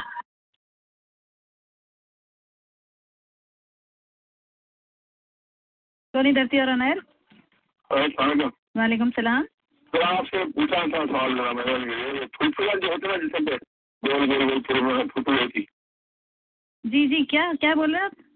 وہ جسم پہ جو پھلپل ہوتی ہے نا گول والی گردن پہ ادھر ہوتا نا تو اس کا علاج کیا ہے ذرا میں پوچھا مجھے میں کہیں دوسرے سوچ رہا ہوں. ہاں وہ میں نے بتایا تھا نا جو چیچک کے داغ اور وہ سب ختم کرنے کے لیے وہی طریقہ ہے کہ آپ اس سے اس کا بھی علاج کر سکتے ہیں نا. آپ کو بتایا تھا پستے جو ہے پسٹیشو جو آتے ہیں اس کو گرائنڈ کر کے. نہیں یہ میرا خیال ہے کچھ اور پوچھ رہے ہیں. وہ وائٹ دھبے جو ہوتے ہیں. نہیں وہ راؤنڈ والی ایسا کہ راؤنڈ. جی اس کو ٹیگس کہتے ہیں. تو ایک بڑی اچھی ایک دوا آتی ہے. آپ ایک ویب سائٹ پہ چلے ہیں اس کا نام ہے ٹیگ اوے. نوٹ کر رہے ہیں سر آپ؟ بالکل سمجھ گیا. وہ راؤنڈ جو ہے نا وہ اسکن پہ گول گول نکل آتے ہیں, گردن پہ کمر پہ کہیں نکل آتے ہیں. ٹیگ کہتے ہیں اس کو. ایک ویب سائٹ ہے اس کا نام لکھ لیں. وہ tag away TAGAWAY tag away. وہ 1999 کی ایک بوٹل آتی ہے. وہ جس بھی آپ پھرپھری پہ یعنی کہ ٹیگ پہ لگائیں گے وہ ٹیگ جو ہے نا وہ ایک ہی دن میں غائب ہو جائے گا. جی ٹیگ اوے. وہ جو بغل میں ہے تو چھوٹے وہ ہلکی سی اسکن باہر کی طرف نکل آتی ہے. آپ اس کو پکڑ کے کھینچ کے کھیلتے بھی ہیں کچھ لوگ اس سے.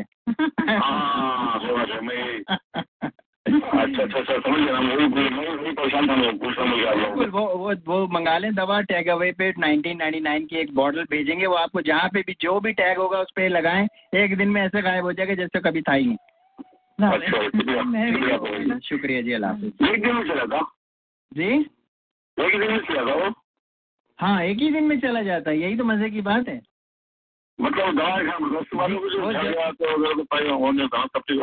ہاں وہ دوائی ایسی میجک ہے. وہ اسی کے لیے بنائی گئی ہے. اس میں مجھے پتہ نہیں کیا کیمیکلز ہیں لیکن وہ لگائیں روئی کے پھائے سے ایک ہی دن میں وہ ٹیگ غائب ہو جائے گا. جہاں جتنی جگہ بھی ہوگا وہ لگائیں ایک ہی دن میں غائب ہو جائے گا. اچھا بس اس کا نام لکھ لیں TagAway.com پہ جا کے وہ دوائی آرڈر کر دیں. اپنے آرڈر پہ $20 کی ہے وہ 1999 کی. اور بہت اتھینٹک ہے. اس سے کئی لوگوں کے ٹیگ بالکل غائب ہو گئے جیسے کبھی تھے ہی نہیں. وہاں پر کیا جو قسم کا خطرے ڈالتے ہیں پورا جل جاتا ہو مطلب زن جیسا وہاں پر وہ کام کرتے لو وہ نہیں کرنا ہو ذہن جیسا ہوتا ہو. ہاں جی بالکل. اچھا شکریہ شکریہ جی. اللہ حافظ. جی دوائی کا تو میں نے پہلی مرتبہ سنا ہے. پتہ نہیں آپ کیسے کہہ رہے ہیں اتھینٹک ہے. میرے خیال میں آپ اس کے ایڈ سے تو امپریس نہیں ہو گئے. امپریس کی بات نہیں. دیکھیں ایک اچھے ریڈیو ہوسٹ کی جو ہے نا وہ ایک خاصیت یہ ہوتی ہے کہ اس کے پاس ہر قسم کی نالج ہونی چاہیے. لیکن نالج وہ جو اپلیکیبل ہو. اگر آپ نے اپلائی نہیں کیا تو آپ کو کیسے پتہ نہیں اپلائی کیا. آپ میری نالج میرے تک ہے. آپ کی نالج آپ کی بہت ساری چیزیں ہیں جو میں کبھی چیلنج نہیں کرتا. تو میری بھی ریڈیو ٹی وی پہ آیا ہے. There's a lot of I know that's like اس کے کئی جو ہے نا وہ اتھینٹک جو ہے نا وہ موجود ہیں بائرز جنہوں نے بتایا ہے کہ وہ بہت اتھینٹک چیز ہے.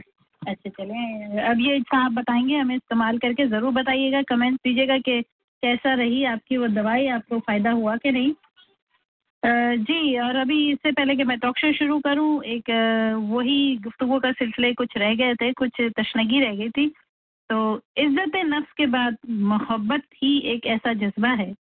عزت نفس کے بعد محبت ہی ایک ایسا جذبہ ہے جس کے مجروح کر دیے جانے پر انسان اپنے آپ کو حقیر جاننے لگتا ہے.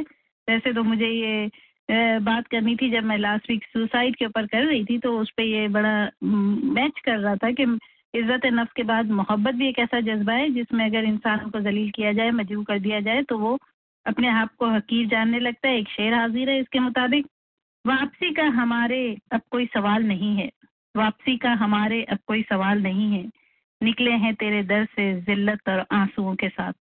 उम्मीद है आप लोगों को पसंद आएगा. अब शेर शायरी खत्म, सीरियस आवर्स.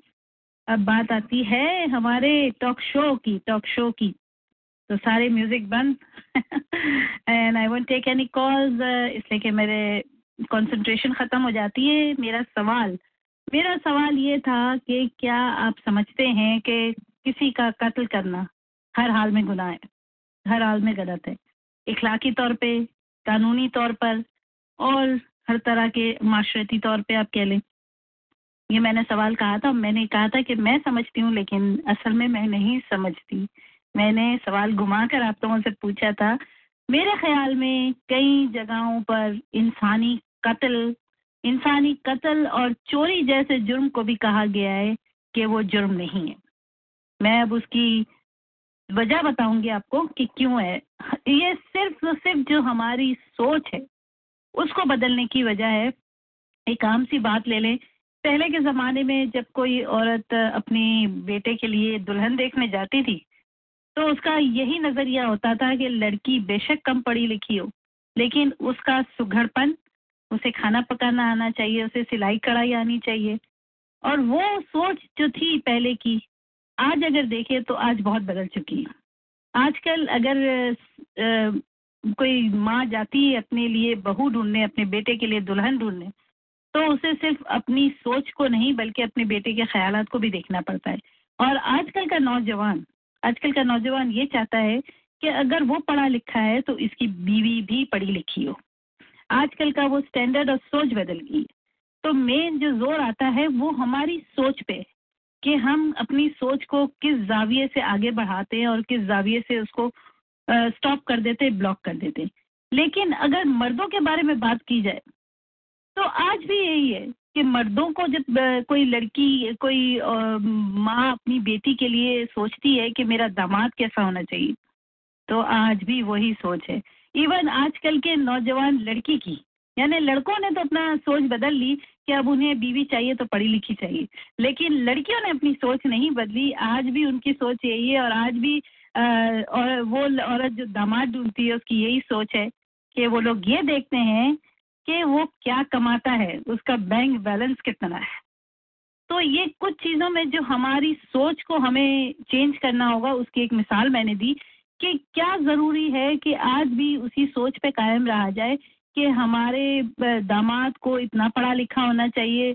ये हम सोच क्यों नहीं लाते? हम सिर्फ ये क्यों सोचते कि हमारे दामाद को कितना कमाता है, वो सरकारी अफसर है कि अगर वो कोई भी जो भी बिजनेस करता है या जॉब करता है उसमें उसका बैंक बैलेंस कितना है और उसकी मंथली सैलरी कितनी है.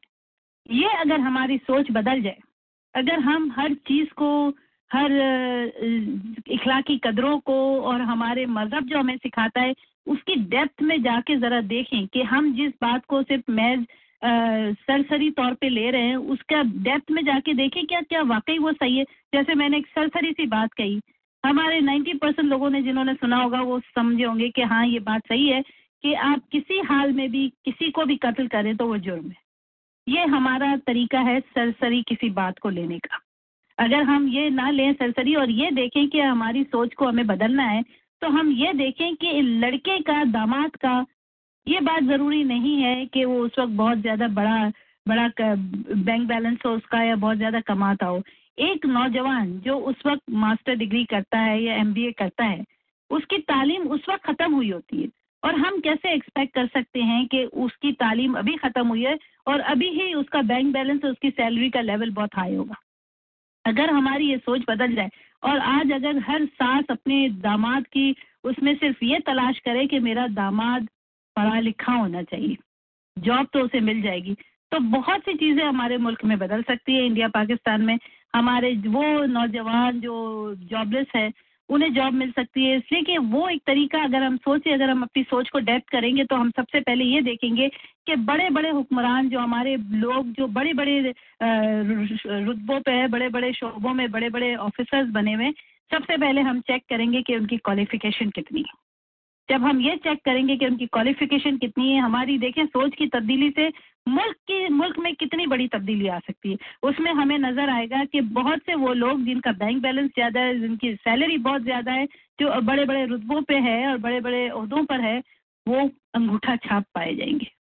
اور جب ہم یہ سوچ چینج کریں گے کہ انگوٹھا چاپ ہمیں حکمران نہیں چاہیے, انگوٹھا چاپ کو آفیسر ہم نہیں بنائیں گے, تو وہ لوگ جو ہمارے جاب لیس نوجوان ہیں ان کو آٹومیٹک آگے آنے کا موقع ملے گا اور وہ ان کو اچھی اچھی جاب ملے گی اور ہمارے ملک میں کتنا سدھارا ہوگا. تو بات میں کر رہی تھی اس سوچ کی. جب میں نے یہ کہا تو آپ لوگوں نے فوراً میں بہت سے لوگوں نے سوچا ہوگا ہاں صوفیہ جی صحیح کہہ رہی ہے, قتل ہر حال میں جرم ہے, چوری ہر حال میں جرم ہے. تو یہ بات نہیں ہے. کئی جگہوں پہ میں آپ کو اس کی اگزامپل دوں گی. اس معاشرے میں ہم جو رہتے ہیں تو ہمیشہ ایک جنگ چھڑی رہتی ہے ہمارے اخلاقیات میں اور ہمارے قانون میں. اخلاقیات کو اگر فالو کرتے ہیں تو قانون ہم توڑ رہے ہوتے. اس معاشرے میں رہتے ہوئے بہت سی باتیں جو ہے اور اصول ہمیں اس طرح بچپن سے ہی رٹافائی کرائے جاتے ہیں کہ ہمارے دل اور دماغ کی جڑوں تک پہنچ جاتے ہیں, مگر انہی اصولوں کو پرکھنا ہمیں سکھایا نہیں جاتا. اکثر تو ہمیں یہ بھی سمجھ نہیں آتا کہ وہ ہمارے اخلاقیات کے دائرے میں وہ اصول آتے ہیں یا قانونی اصول میں شامل ہوتے ہیں. اگر ہم اخلاقی قدروں کو فالو کرنے کی کوشش کرتے ہیں تو قانون سے بغاوت کر رہے ہوتے ہیں, اور اگر قانون کو فالو کرنے کی کوشش کرتے ہیں تو ہمارا ضمیر ہمیں ملامت کر رہا ہوتا ہے. ایسی جنگ میں وہ کون سا راستہ ہے جس پر چل کر ہم کسی کے مجرم نہ بنیں, نہ ہمارے ضمیر کے مجرم بنے, نہ ہمارے قانون کے مجرم بنے, نہ ہم اخلاقیات کو اپنی توڑ رہے ہیں. بالکل ایسے ہی اسی طرح ایک اور اگزامپل دی جائے کہ اگر خونی رشتوں کی محبت میں ڈوب کر کسی اپنے کے جرم کو اور غلطی کو چھپانے کی کوشش کرتے ہیں ہم, تو ہمارا ضمیر ہمیں ملامت کر رہا ہوتا ہے کہ جو کچھ ہمارے خونی رشتے نے کیا ہے وہ اخلاقی طور پر بھی غلط ہے, مذہبی طور پر بھی گناہ ہے, مگر ہم ان کی محبت کی وجہ سے ان کے فیصلوں کے خلاف آواز نہیں اٹھاتے. دوسرے لفظوں میں ہر انسان جو اس معاشرے میں اس دنیا میں زندہ ہے وہ دراصل لکیر کا فقیر ہے. اسے جو کچھ بچپن سے پڑھایا جاتا ہے, جو کچھ وہ اپنے گھر میں ماحول دیکھتا ہے, جو کچھ وہ معاشرے میں دیکھتا ہے, وہ اس کو اس طرح جذب کر لیتا ہے اپنے اندر کہ اس کو چیلنج کرنے کا تو اسے دل میں خیال ہی نہیں آتا.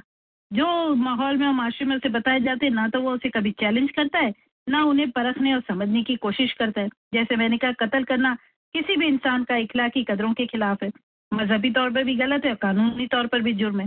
چوری کرنا اخلاقی قدروں کے بھی خلاف ہے, قانونی طور پر بھی غلط ہے, اور گھر پر بھی اگر پھر بھی میں قتل کروں یا چوری کروں اور اگر میرے پاس اس چوری اور قتل کرنے کی کوئی لاکھ ٹھوس وجہ بھی موجود کیوں نہ ہو, میں ہر حال میں اپنے مذہب کی, اپنی اخلاقی قدروں کی اور قانون کی مجرم کہلاؤں گی.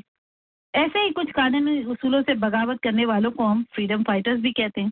کوئی کہتا ہے اپنے دل کی سنو, کوئی کہتا ہے دماغ کی سنو, کوئی کہتا ہے قانون فالو کرو. تو کوئی ایسا طریقہ جو ہم بیک وقت دل کی, دماغ کی, قانون کی اور اپنی اخلاقی قدروں کو بیک وقت فالو کر سکیں, کیا یہ ممکن ہے؟ اس کی ایک مثال میں ابھی آپ کو بتاؤں گی. انڈونیشیا کا ایک واقعہ جس میں انصاف کی ایک ایسی مثال قائم کی گئی جو ایک جج کی انفرادی سوچ کا نتیجہ تھی. میں نے کہا نا, ہمیں اپنی سوچوں کو بدلنا ہے. اس سوچوں کے بدلنے سے ملک سنبھلے گا, ملک میں بہتری آئے گی, ہمارے اپنے اندر بہتری آئے گی, اخلاقیات میں بہتری آئے گی, اور ہم کسی طرح بھی کسی کے مجرم نہیں ہوں گے. تو انڈونیشیا کا واقعہ بتا رہی تھی. انڈونیشیا اپنے جوڈیشل رولز کی وجہ سے بہت مشہور ہے کہ اس کنٹری کے رولز ہر بات میں بہت سخت ہے. یہاں تک کہ چھوٹے موٹے جرم کے لیے آپ کو اپنے آپ کو ڈیفینڈ کرنے کا موقع بھی نہیں دیا جاتا, اور نہ ہی کاؤنسلنگ کی سہولت پرووائڈ کی جاتی ہے. اگر آپ کا جرم کی سزا 5 سال سے کم کی سمجھی جائے تو آپ کو 1 سیکنڈ میں اپنا وہ کر لوں, الارم کیوں بجتا ہے میں بھول ہی جاتی ہوں اس کو سیٹ کرنا. تو میں انڈونیشیا کی بات کر رہی تھی کہ وہاں آپ کو نہ اپیل کرنے کی اجازت دی جاتی ہے, نہ آپ کے لیے کوئی وکیل پرووائڈ کیا جاتا ہے. اگر آپ افورڈ نہیں کر سکتے تو وہاں پر آپ کو کوئی وکیل بھی نہیں پرووائڈ کیا جاتا, اور عدالت اب تک ایک بھی منٹ ضائع کیے بغیر ہمیشہ سزا سنا دیتی ہے. اس سچے واقعے میں عدالت میں ایک بوڑھی عورت کو لایا گیا کیونکہ اس نے بھوک کی شدت سے گھبرا کر کوکو کی فصل سے کچھ کوکو نٹس توڑ کر کھا لیے تھے, اور وہ باغات ایک بہت بڑی کمپنی کے تھے جو آئندہ کی چوری سے بچنے کے لیے ایک سبق آموز سزا کی درخواست عدالت سے کی تھی. اس کورٹ میں انڈونیشیا کی ہسٹری میں پہلی دفعہ ایسا ہوا کہ کورٹ میں بیٹھے ہوئے ہر ایک کو مجرم ثابت کر دیا گیا. یعنی اس عورت کی, صرف عورت کو مجرم ثابت کرنے کی بجائے اس کورٹ میں بیٹھے ہوئے ہر ایک انسان کو مجرم قرار دیا گیا. اور جج نے اپنا فیصلہ کچھ یوں سنایا ہے کہ چونکہ چوری ایک جرم ہے اس لیے میں مانتا ہوں کہ وہ بوڑھی عورت مجرم ہے, اور سزا کے طور پر اسے اس کوکو نٹس کی قیمت چکانی پڑے گی جو اس نے چرا کر کھائے ہیں.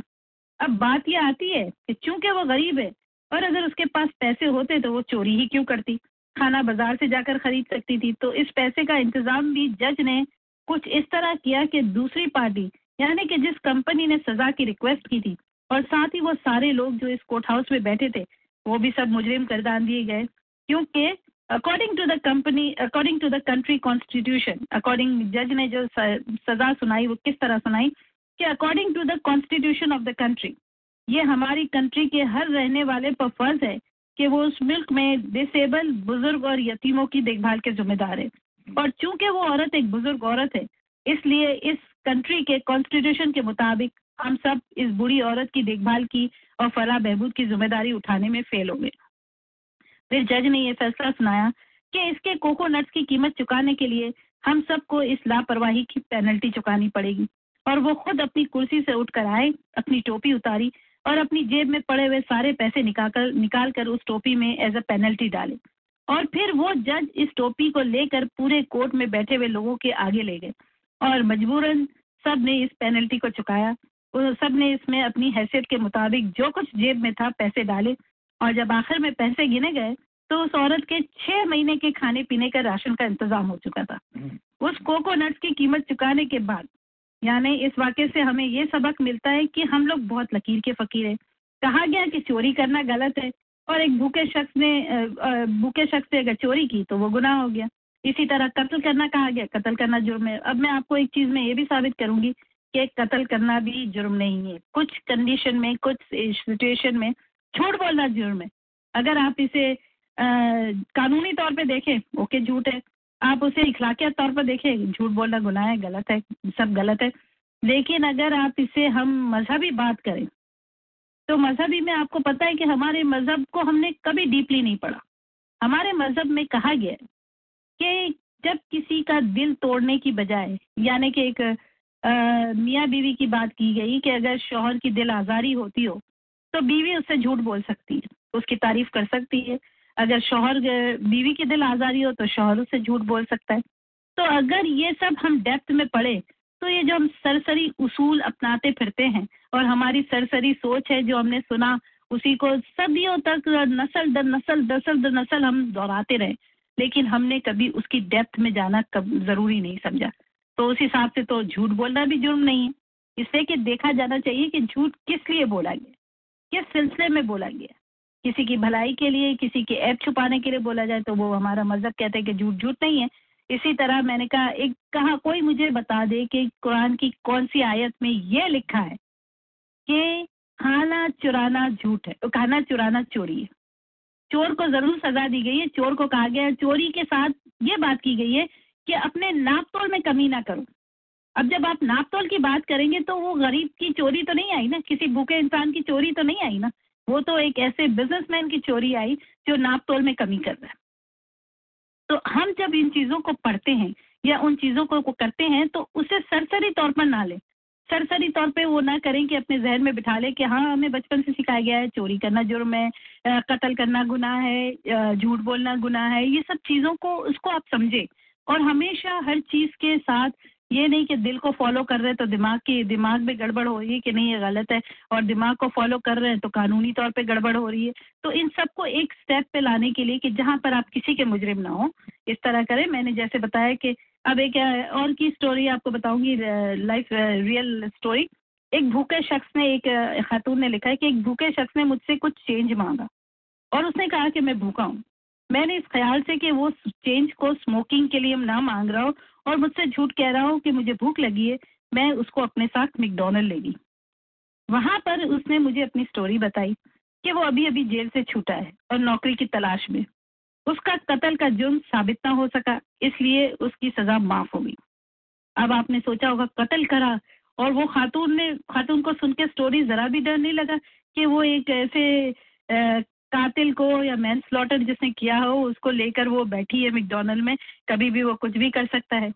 लेकिन उसने बताया कि उसकी सजा क्यों माफ हो गई, और किस्सा ये था कि उसने चाकू से किसी की जान ली थी।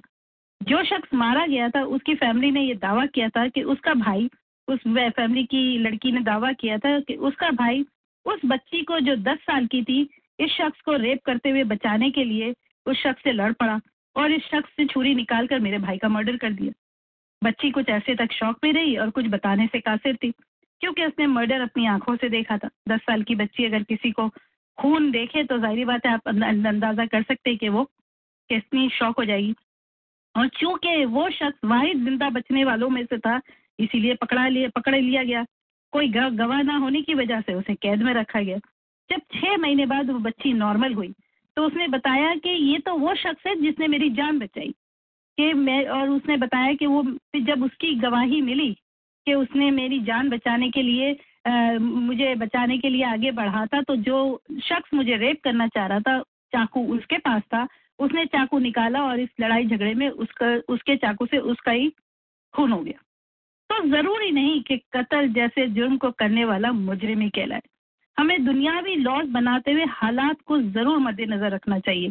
लकीर के फकीर होने का ये मतलब नहीं कि कहा गया चोरी करना जुर्म है तो हमने हर चोर को मुजरिम समझा, कत्ल करना जुर्म है तो हमने हर एक कातिल को गुनाहगार समझ लिया। अक्सर हम देखें तो बुरे लोग, यानी जिसे दुनिया बुरा कहती है, वो हम इंसानों के लिए एक नसीहत बन जाया करते हैं।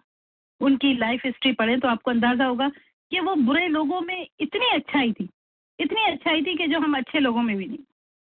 Laws are broken if you try to become ethical. हमेशा ये होता है कि अगर आप कोई चीज मोरली तौर पर या इखलाकी तौर पर फॉलो करने की कोशिश करते हैं तो आपसे हमेशा बगावत होती है।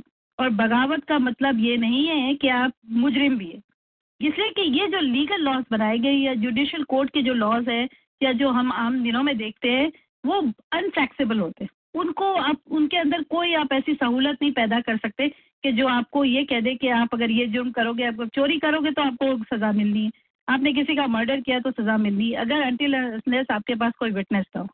लेकिन विटनेस बगैर अगर आपने कोई कत्ल किया है, आपका दिल जानता है कि आप उस कत्ल में बिल्कुल सही थे और आपने जो इंसान का कत्ल किया है वो सही मकसद के लिए किया है, तो फिर आपको दुनिया के विटनेस होने की ज़रूरत नहीं रहती। फिर आपका ज़मीर आपका विटनेस होता है, आपका खुदा आपका विटनेस होता है। और इसी तरह आप मरवाना कहते हैं ना, मैरिवाना, ये एक ज़माने में बड़ा इलीगल था। उसको सेलिंग या खरीदना या बेचना एक बहुत बड़ा क्राइम था। अब अगर ये गवर्नमेंट से पूछा जाए कि आप तो जब अपने लॉज को चेंज करने पर आते हो तो आप इतनी इजीली चेंज कर देते हो, लेकिन यही लॉज अगर कोई इंसान बताना चाहे कि मैंने ये लॉ आपका इसलिए तोड़ा है कि ये वजह थी और ये रीजन था, तो आप फिर विटनेस क्यों मांगते हो? Very good example. फिर उसके लिए आपको विटनेस की क्या जरूरत थी? अब ये मैरिजुआना इन लोगों ने लीगल कर दी, इसलिए कि वो अब एज ए दवाई भी यूज हो रही है, एज ए मेडिसिन भी यूज हो रही है। एम्बुलेंस अगर फास्ट जाती है, वो सिग्नल वगैरह सब तोड़ के जाती है, उस पर कोई टिकट नहीं होता। अगर कोई प्राइवेट कार अंदर अपने पेशेंट को लेके जा रही है, अपने कोई फैमिली मेंबर्स को लेके जा रही है, तो why the car is not allowed to break the signals and everything? तो ये नाइंसाफी जो लॉज करते हैं ना, लॉज हमेशा सबूत मांगते हैं, लेकिन जरूरी नहीं है कि लॉज में जो आप मुजरिम ठहराए जाए या जो सारे जेलों में बंद है वो सारे फितरतन बुरे लोग हैं। आप उनको ये नहीं कह सकते कि वो इखलाकियात से गिरे हुए लोग हैं, उन्होंने कत्ल किया है, उन्होंने चोरी की है, उन्होंने ये किया वो किया है, until and unless proves guilty. और गिल्टी भी सिर्फ ये नहीं कि सिर्फ कानूनी तौर पे गिल्टी हो, आप उनकी स्टोरी सुने और फिर देखें कि वाकई वो इखलाकी तौर पर भी गिल्टी है या नहीं, मजहबी तौर पर भी गिल्टी है या नहीं। इसलिए कि हम हमेशा हर चीज़ जो सिखाई जाती है सरसरी देखते हैं, सरसरी सुनते हैं और हम इस बारे में कि कभी भी उसकी तहकीकात नहीं करते। इस तरह भी हर लॉ और उसूल, चाहे वो आपके बनाए हुए हो या गवर्नमेंट के या आपके मजहब के, हर रूल को दिल की कसौटी पर परखिए, उसे सही साबित करने के लिए दिमाग का इस्तेमाल कीजिए। जैसे कि उस जज ने अपने दिमाग को इस्तेमाल करके गवर्नमेंट और जुडिशियल लॉ को भी ब्रेक नहीं किया और अपने मोरल एथिक्स को भी इस्तेमाल किया और सबसे पैसे जमा किए, जिससे उसके ज़मीर की मलामत से वो बच गया कि शायद अगर वो औरत को खाली सज़ा सुना देता तो रात को सोते हुए ये ख्याल आता कि उसने गरीब और बुरी औरत को सज़ा सुना डाली जो गलत थी। फ्रीडम फाइटर्स हमारे बहुत सारे हैं। मार्टिन लूथर किंग देखे, जो उन्होंने कालों के लिए इतनी स्ट्रगल किया। आप क्या समझते कि वो मुजरिम थे या वो गलत थे? वो कानूनी तौर पर तो गलत थे, कानूनी तौर पर तो उनको बहुत ही वो कहा गया कि उन्होंने बहुत बगावत की है, लेकिन ज़रूरी नहीं है कि वो उसूलन तौर पर, फितरतन तौर पर और मजहबी तौर पर वो मुजरिम नहीं थे। इसी तरह بہت سی کنٹریز میں ڈیتھ پینلٹی کو کہا گیا بین کیا گیا. اب اس میں بہت سے لوگ کہتے کہ نہیں ڈیتھ پینلٹی کو تو بین نہیں کرنا چاہیے, کچھ کہتے کہ ہاں بین کرنا چاہیے. ایسے بہت سے ہمارے معاشرے میں ایسی بہت سی چیزیں جو ریئلی جن کے لیے جو بہت ٹائم کنزیومنگ ہے.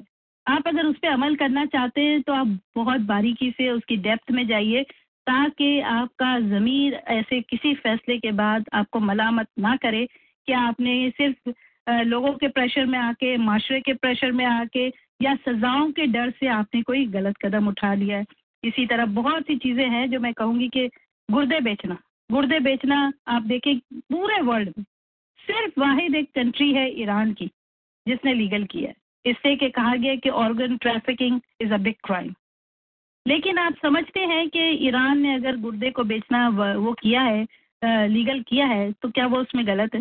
بہت سے لوگ کہیں گے ہاں غلط ہے, لیکن اگر آپ اسے میڈیکل ٹرمز میں دیکھیں اور معاشرتی طور پہ دیکھیں, اخلاقیت طور پر دیکھیں, تو انسان کے پاس 2 گردے ہوتے ہیں اینڈ ہی اور she can easily survive with one only.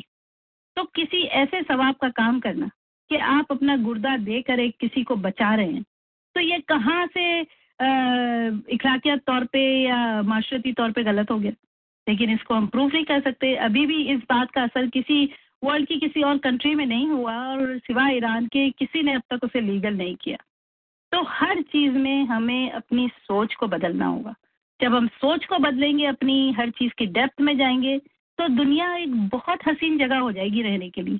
آپ اس میں رہنا پسند کریں گے, اور اس میں سے 80% لوگ ایسے ہوں گے جنہیں پھر یقین ہو جائے گا کہ وہ مرنے کے بعد جنت میں ہی جائیں گے. میرا آج کا یہی ٹاک شو تھا کہ ہمیشہ ایک جنگ چھڑی رہتی ہے اخلاقیات میں اور قانونیت میں, تو اس کو کس طرح کریں کہ ہمیشہ ہر چیز کو دل کی نظروں سے پرکھیں, دماغ کو استعمال کریں اور پھر اپلائی کریں. Beautiful, excellent. آپ کا جو ہے نا یہ ٹاک شو تھوڑا فلسفیانہ ضرور تھا, لیکن اتنا ایکسلنٹ تھا کہ میں یہ کہہ سکتا ہوں کہ اگر یہ پاکستان کے کسی ریڈیو FM 101 سے چل رہا ہوتا اور 1 کروڑ لوگ سن رہے ہوتے تو ڈیفینیٹلی آپ کی جو ایگزامپلس تھیں, جو آپ کی جو ہے نا اتنی اتھینٹک سوچ تھی ان ساری چیزوں پہ, وہ 1 کروڑ لوگوں کو جو ہے نا اثر کر سکتی تھی. ہاں, مطلب اگر یہی ہم دیکھ لیں کہ ایک ڈگری نہ ہو آپ کے پاس تو آپ حکومت میں نہیں آ سکتے, بڑے عہدوں پر نہیں آ سکتے. تو اس سے کتنے ہمارے نوجوان جو پڑھے لکھے ان کو جاب مل جائے گی, اور سارے ایسے انگوٹھا چھاپ کو پھینک دیا جائے گا کسی کام کے لیے. آج کل جو مارننگ شوز چل رہے ہیں, شادیاں, میک اپ, یہ وہ, آپ جیسی کوئی جو ہے نا وہ خاتون ان مارننگ شوز میں جو ہے نا وہ پاکستان کی عوام کے ساتھ اس طرح سے اگر بات کر رہے ہوتے تو ڈیفینیٹلی ہمارے معاشرے میں ضرور سدھار آتا. یہ آپ کی آج کی سوچ جو ہے نا, میں ایکسلنٹ سلوٹ کرتا ہوں آج آپ کی سوچ میں. تھینک یو سو مچ. سونی دیتی اور انیر. جی السلام علیکم. وعلیکم السلام. جی بولیں. کیا حال ہے؟ بس اللہ کا شکر ہے. ٹھیک ہے, آپ سنا جائے. آپ کا ٹاک شو پسند آیا. جی بہت شکریہ. میں جو ہوں نا ہر 2-3 دن بعد جو ہے نا اپنی وائف سے جھوٹ بولنے کا مرتکب ہوتا ہوں. لیکن تعریف کرتے ہوں گے نا تو پھر تو ٹھیک ہے. ہاں, وہ ہر 2-3 دن بعد تیار ہو کے کپڑے پہن کے مجھ سے پوچھتی ہے میں کیسی لگ رہی ہوں. تو اچھا ہے نا, یہ تو اللہ نے بھی معاف کیا ایسے گناہ جو بولنے کے. اچھا چلے, آپ نے بتایا تو تسلی ہوئی کہ اس کی معافی ہے. آپ اخلاقی جرم کر رہے ہوتے ہیں جو ہے نا, آپ لیگلی کرائم نہیں کر رہے ہیں, اخلاقی جرم. اخلاقی جرم مذہبی جرم میں نہیں ہے. اچھا, میں نے سہیل سے پوچھا تھا آپ کی کامیاب ازدواجی زندگی کا راز کیا ہے. ہاں, تو سہیل نے مجھے بتایا کہ میں اپنے گھر کے جھگڑوں کو زیادہ دیر تک طول نہیں دیتا. میں نے بولا کوئی ترکیب تو بتاؤ. کہنے لگے جب جھگڑے ہوتے ہیں ہمارے گھر میں تو اپنے گھر کی ہر بوتل اور ہر ڈبے کا ڈھکنا جو ہے میں ایسا ٹائٹ کر دیتا ہوں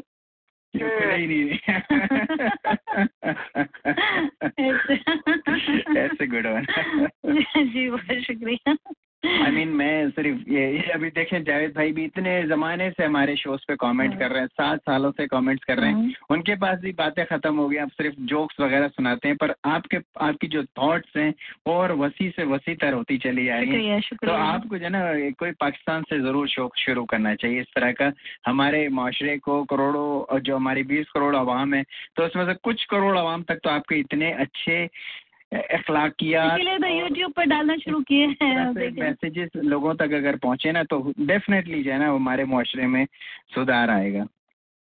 बहुत शुक्रिया जी सामिन, अगर आपको कोई कमेंट्स करना है 847-475-1590 847-475-1590 पे आप हमें कोई कमेंट्स कर सकते हैं। जी, रेडियो शो चल रहा है, अभी सोहेल के बेला तबसरों की बारी है, तो उसके बाद बात करते हैं हम। ओके, तबसरों की मैं अखबार निकाल लूँ एक मिनट। कोई मैसेज पढ़ रहे थे आप फेसबुक पे? मैसेज है, एक्सीलेंट। जी जी, ओके चले मैं, हाँ वो सब फेसबुक पे मैसेजेस इतने अच्छे आते हैं कभी के पढ़ने को दिल करता है फौरन। पीटीआई का एक बार फिर धरना शुरू, ड्रामेबाज आ गए। म्यूजिक बजे क्यों आप ये इमरान खान के चाहने वालों का दिल ना तोड़े, ऐसे ना कहें उनको। मेरा ख्याल है यानी इमरान खान को एक बार ख्वाब आ गया इस बार भी कि अगर सबसे ऊंची कुर्सी तक पहुंचना है यानी वजीर आजम की, तो धरना ही एक रास्ता है। यानी बेचारे वजीर आजम इमरान खान जो है वो 2002 से मुसलसल ख्वाब देख रहे हैं, मुसलसल वो ख्वाब देख रहे हैं। मुशर्रफ दौर से जनरल मुशर्रफ ने इन इलेक्शन के बाद वजीर आजम बनाने का ख्वाब दिखाया तो खूब उसके आगे पीछे हो गए, लेकिन मुशर्रफ साहब ने इम्पोर्टेड वजीर आजम लाकर इमरान खान का ख्वाब तोड़ दिया तो वो गालियां देते हुए अलग हो गए। और ये धरने दे दे के इमरान खान अपनी बच्ची कुची साख भी मेरा ख्याल है ख़राब कर रहे हैं। यानी कोई सियासी पार्टी उनके इस एहतजाजी तहरीक में कोई सियासी पार्टी शामिल नहीं है। पहले ही वो जो है ना वो पीपल्स पार्टी भी उनसे अलग हो गई है। पीपल्स पार्टी अपनी कुछ लो कुछ दो की पॉलिसी पे जो है ना वो उसके साथ डील कर रहे हैं नवाज शरीफ के साथ, और बाकी एमकेएम तो पहले उनसे अलग थी और एएनपी भी उनका साथ नहीं दे रही है। लेकिन तनहा खामखा उनको जो है ख्वाब आया हुआ है कि बस यही एक रास्ता है। पाकिस्तान की तारीख उठा के देख लें, मुंतखब वजीर आजम को वक्त से पहले या तो फौज ने हटाया या तमाम सियासी जमातों ने मिलकर तहरीक चलाता है। इमरान खान के साथ ना फौज है और ना कोई बड़ी और छोटी सियासी पार्टियां। तो मुझे तो लगता है इमरान खान एक बार फिर अपना और आवाम का वक्त ज़ाया कर रहे हैं और पाकिस्तान की अच्छी खासी चलती हुई सूरत हाल को भी ख़राब करने की कोशिश कर रहे हैं। जी बिल्कुल लगी रही। तो मेरा ख्याल कुछ सजेशन है इमरान खान साहब के लिए कि भाई वो जब इतने बड़े बड़े मजमा जमा कर लेते हैं, उन सबको जो मजमा जमा होता है उन सबको एक दफ़ा नारा लगाने को कह दें कि वज़ीर आज़म इमरान खान जिंदाबाद। चलें जी, इमरान खान फील करेंगे चलो यार मैं वजीर आजम बन गया, या जो है ना वो जो उनका ख्वाब है 2002 से मुशर्रफ साहब के मिलने से, जो वो मुशर्रफ साहब ने ज़ाया कर दिया वो इम्पोर्टेड वजीर आजम, या फिर उनको जो है ना वो एक गूगल ग्लासेस पहना दी जाए ना इमरान खान साहब को, और उसमें एक फिल्म बना के लोड कर दी जाए कि वो वजीर आजम बन गए हैं, मुल्कों का दौरा कर रहे हैं, करप्शन ख़त्म करने के ऑर्डर पास कर रहे हैं, तो वो गूगल ग्लासेस में सब नज़र आता है। अभी आपने कभी गूगल ग्लासेस का तब वो पहन के तजुर्बा किया होगा तो एटमॉस्फेयर आपको ऐसा लगता है जैसे आप वहाँ पे मौजूद हैं। तो इसी तरह इनके लिए भी एक गूगल ग्लासेस बना के उसमें वजीर आजम की फिल्म बना के इनको और वो लगा दी जाए। या फिर इनके लिए एक और मेरा मशवरा है कि एक नया ओहदा क्रिएट करें वजीर आजम KPK का, तो पाकिस्तान का नहीं KPK का, और उसका जो है ना वो मुंतखब वजीर आजम इमरान खान को बना दिया जाए तो इमरान खान फील करेंगे वजीर आजम बन गए, क्योंकि वो सिर्फ इससे कम की कोई बात ही करने को तैयार नहीं, और एक दफ़ा फिर धरना देके अच्छी खासी मुल्क की चलती हुई सूरत हाल को खराब करने की कोशिश कर रहे हैं। बिल्कुल। सिंध हुकूमत कराची और हैदराबाद के साथ मुसलसल मुतासबाना सलूक कर रही है। ये कौन MQM कह रही। बड़ा ही मज़ाक़ा खेज स्टेटमेंट है ये MQM का। कराची और हैदराबाद की सबसे बड़ी सियासी जमात, इन शहरों के सबसे बड़ी स्टेक होल्डर, और इन ही शहरों के बारे में कंप्लेन कर रही है जहां पर उसकी हुकूमत है। लेकिन क्यों, मैं बताता हूँ क्यों। 30 साल से कराची और हैदराबाद पर राज करने वाली ये पार्टी जब उरूज पर थी तो सिवाय गुंडागर्दी, बदमाशी, भत्ताखोरी, कत्ल गारतगरी, जोर ज़बरदस्ती के अलावा किसी चीज़ पर बिलीव नहीं करती थी। कराची शहर को तबाह करके रख दिया, और अब उरूज का सूरज गुरूब हो रहा है, डूब रहा है, तो लगे हैं गिले शिकवे करने। तो अल्लाह ताला जो है ना सबको मौका देता है, किसी भी जराए से उनको मौका दिया। ज़िया उल हक के ज़रिए और उरूज बख्शा जनरल मुशर्रफ के ज़रिए अच्छे दिनों में अच्छे काम करते, सब खुश होते, मगर उन्होंने तो जैसे कराची की हालत ख़राब करने की किसी से सुपारी ले रही थी कि भाई इसको ख़राब करना ही करना है। अब बुरे दिनों में रोने का कोई फ़ायदा नहीं। मेरी एक नसीहत है MQM को, जो सुन रहे हैं, जो सुनते हैं, कि अगर, मैं वर्ड इस्तेमाल कर रहा हूँ, अगर फिर अच्छे दिन आ जाए तो अच्छे काम करें, تاکہ ہر کوئی یاد رکھے. اور سب سے بڑی بات ہے کہ غرور اللہ تعالیٰ کو بھی پسند نہیں ہے، چاہے وہ حکومت کی شکل میں کرے یا انڈیویجول کی شکل میں، کیونکہ ایبسولوٹ پاور تو وہی ہے. تو آپ کی بھی پاور کا سورج غروب ہو جاتا ہے اور ہر کسی کی پاور کا سورج غروب ہو جاتا ہے. تو اچھے دن آئے تو کچھ اچھا سلوک کریں کراچی کے ساتھ. ایٹمی تنصیبات کی جاسوسی پر ملک بدر امریکی دوبارہ آمد پر اسلام آباد میں گرفتار. یہ خبر شاید ہم اوورسیز پاکستانیوں کے لیے کوئی دلچسپی کا باعث نہ ہو، مگر میرے لیے ضرور ہے. آپ اس خبر کو ذرا پڑھیں گے، میری اردو خراب ہو گئی. نہیں، بالکل صحیح ہے آپ نے کہ ایٹمی تنصیبات، آپ نے کہا کہ جاسوسی پہ ملک بدر امریکی دوبارہ آمد پر اسلام آباد میں گرفتار ہو گئی. چھوٹی سی یہ خبر ہے جو میں نے آج انٹرنیٹ پہ جو ہے نا وہ پڑھی تھی یہ خبر بھی. تو میں اس پہ ضرور تبصرہ کروں گا کہ پاکستان کے حالات کو خراب دیکھ کر، اتنی افراتفری دیکھ کر، اتنے ہنگامے دیکھ کر ہر کوئی شاید یہی سمجھتا ہوگا کہ پاکستان میں ہر کچھ کرنا شاید بہت آسان ہے. اسی لیے امریکی شہری میتھیو بھی ایک دفعہ پاکستان سے ایٹمی تنصیبات کی جاسوسی کرنے کے الزام میں ملک بدر ہونے کے بعد دوبارہ پھر وہی کام کرنے پاکستان چلا گیا. پاکستان اتنی کچھ مشکلات میں گھرا ہونے کے باوجود اپنے سیکیورٹی معاملات سے بے خبر نہیں ہے، اور یہی جو ہے نا پاکستان کی سروائیول کی اہم وجہ ہے. ورنہ پاکستان کے حال کب کا مڈل ایسٹ کی دوسری کنٹریز کی طرح ہو چکا. اور میتھیو بریڈ کی گرفتاری کے بعد جب پاکستان نے امریکی قونصلیٹ سے اس کے کوائف مانگے، جی سامعین مزے کی بات سنیں، جب کوئی امریکی شہری گرفتار ہوتا ہے تو بولتے ہیں کہ بھائی یہ کون ہے، ذرا اس کی ہمیں فائل نکال کے دو. تو جب انہوں نے اس کے کوائف مانگے کہ کون بندہ ہے، یہ کیوں ہماری ایٹمی تنصیبات کی معلومات لینا چاہتا ہے، CIA کا ہے یا سویلین ہے، تو امریکی قونصلیٹ سے امریکی پرائیویسی ایکٹ کا بہانہ کر کے اس کی معلومات دینے سے انکار کر دیا انہوں نے کہ بھئی ہمارے پرائیویسی ایکٹ ہے تو ہم اس کی معلومات تمہارے کو نہیں دے سکتے، یہ پرائیویسی ایکٹ کے خلاف ہے. خیر کوئی بات نہیں، پاکستانی پولیس کے جوڈیشنل ریمانڈ میں ہے، جہاں ہاتھی بھی بولنے لگتا ہے کہ ہاں میں حیران ہوں، تو وہ اس سے نکلوا ہی لیں گے کہ وہ کیوں آیا تھا اور کیوں پاکستان کی ایٹمی تنصیبات کی جاسوسی کر رہا تھا. بالکل صحیح بات. اوکے، مقبوضہ کشمیر میں کشیدگی، بھارت میں اقلیتوں کے خلاف بڑھتی عدم برداشت پر تشویش ہے. امریکہ دنیا میں بہت سے ایسے کام ہیں جو امریکہ اپنے انفلوئنس استعمال کرتے ہوئے آسانی سے کر سکتا ہے سامعین، مگر کرنا نہیں چاہتا. مگر دنیا کے نظر میں اچھا رہنے کے لیے ڈبل اسٹینڈرڈ اختیار کرتے ہوئے اس ایشو پر اپنی سمپتی والا بیان ضرور دیتا ہے. اگر امریکہ چاہے تو نیٹو فورسز یا UN فورسز کشمیر جا کے معاملات کو ٹھیک کر سکتے ہیں، مگر امریکہ ایسا نہیں کرنا چاہتا. کیوں؟ کیونکہ چائنا کے اس ریجن میں بڑھتے ہوئے انفلوئنس کو روکنے کے لیے اس کو انڈیا کو استعمال کرنا ہے، اور کر بھی رہا ہے. اس وقت انڈیا میں ورسٹ ہیومن رائٹس وائلیشنز ہو رہی ہیں. مودی سرکار کی قیادت میں گائے سب سے بڑا ایشو بن گئی ہے. ابھی انڈیا میں ایک بہت بڑا ایشو اٹھا ہوا ہے، جیسے انڈیا کا جو ہے نا پورا کا پورا میڈیا اس کو دبانے کی کوشش کر رہا ہے. اس ایشو کو کوئی خبر نہیں چھپ رہی، کوئی خبر نشر نہیں ہو رہی، کوئی خبر کہیں سے نہیں آ رہی سوائے سوشل میڈیا کے.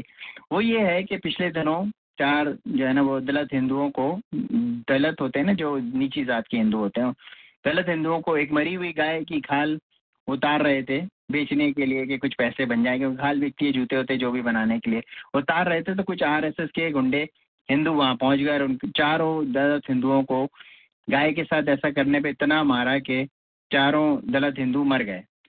یہ گجرات کا واقعہ ہے.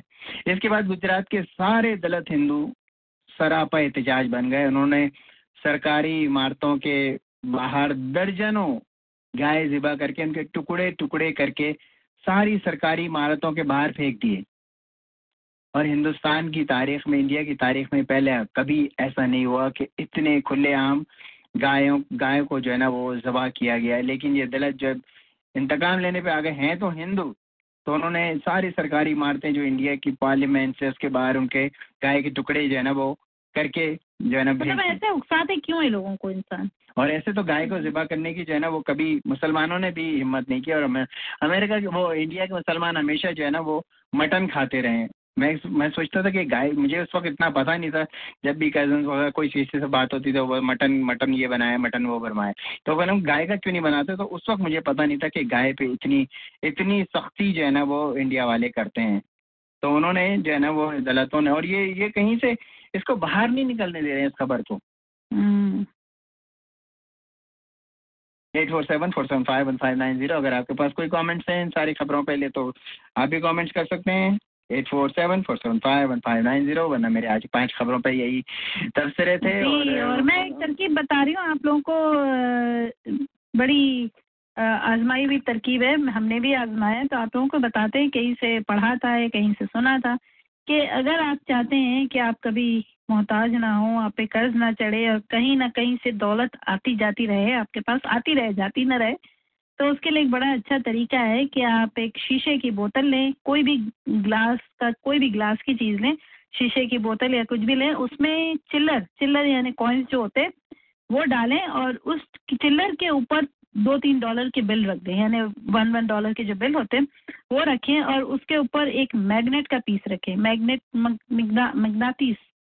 मगनातीस बोलते हैं let me forget about it, magnet तो सभी समझ रहे होंगे ना, मैग्नेटीज बोलते हैं ना वैसे जी।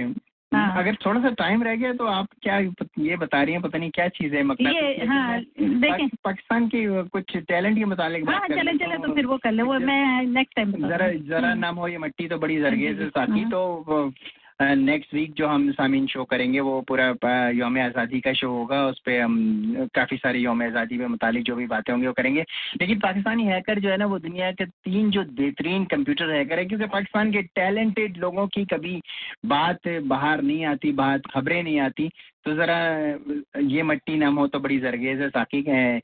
एक पाकिस्तानी हैकर तो दुनिया भर के कंप्यूटर प्रोग्रामों या सिस्टम में सबसे ज़्यादा नक्स या ख़राबी दरियाफ्त करने वाले 3 दुनिया के जो सरे फहरिस्त माहिरीन हैं उनमें तीसरे नंबर पे शामिल किया गया है, और उसका पाकिस्तानी बच्चे का ताल्लुक मुल्तान से 21 साल बच्चा है, शाहमीर नाम है उसका, और वो दुनिया के 11वें बेहतरीन हैकर्स में से है। लेकिन वर्ल्ड के 3 जो बेहतरीन हैकर्स हैं उनमें उसका नाम शामिल किया गया शामिर का, यानी एजाज दुनिया की 300 बेहतरीन कंपनियों के कंप्यूटर प्रोग्रामों या सिस्टम में नुक्स दरियाफ्त करने के बाद हासिल हुआ। इन कंपनियों में फेसबुक, ट्विटर, माइक्रोसॉफ्ट, गूगल और याहू भी शामिल है।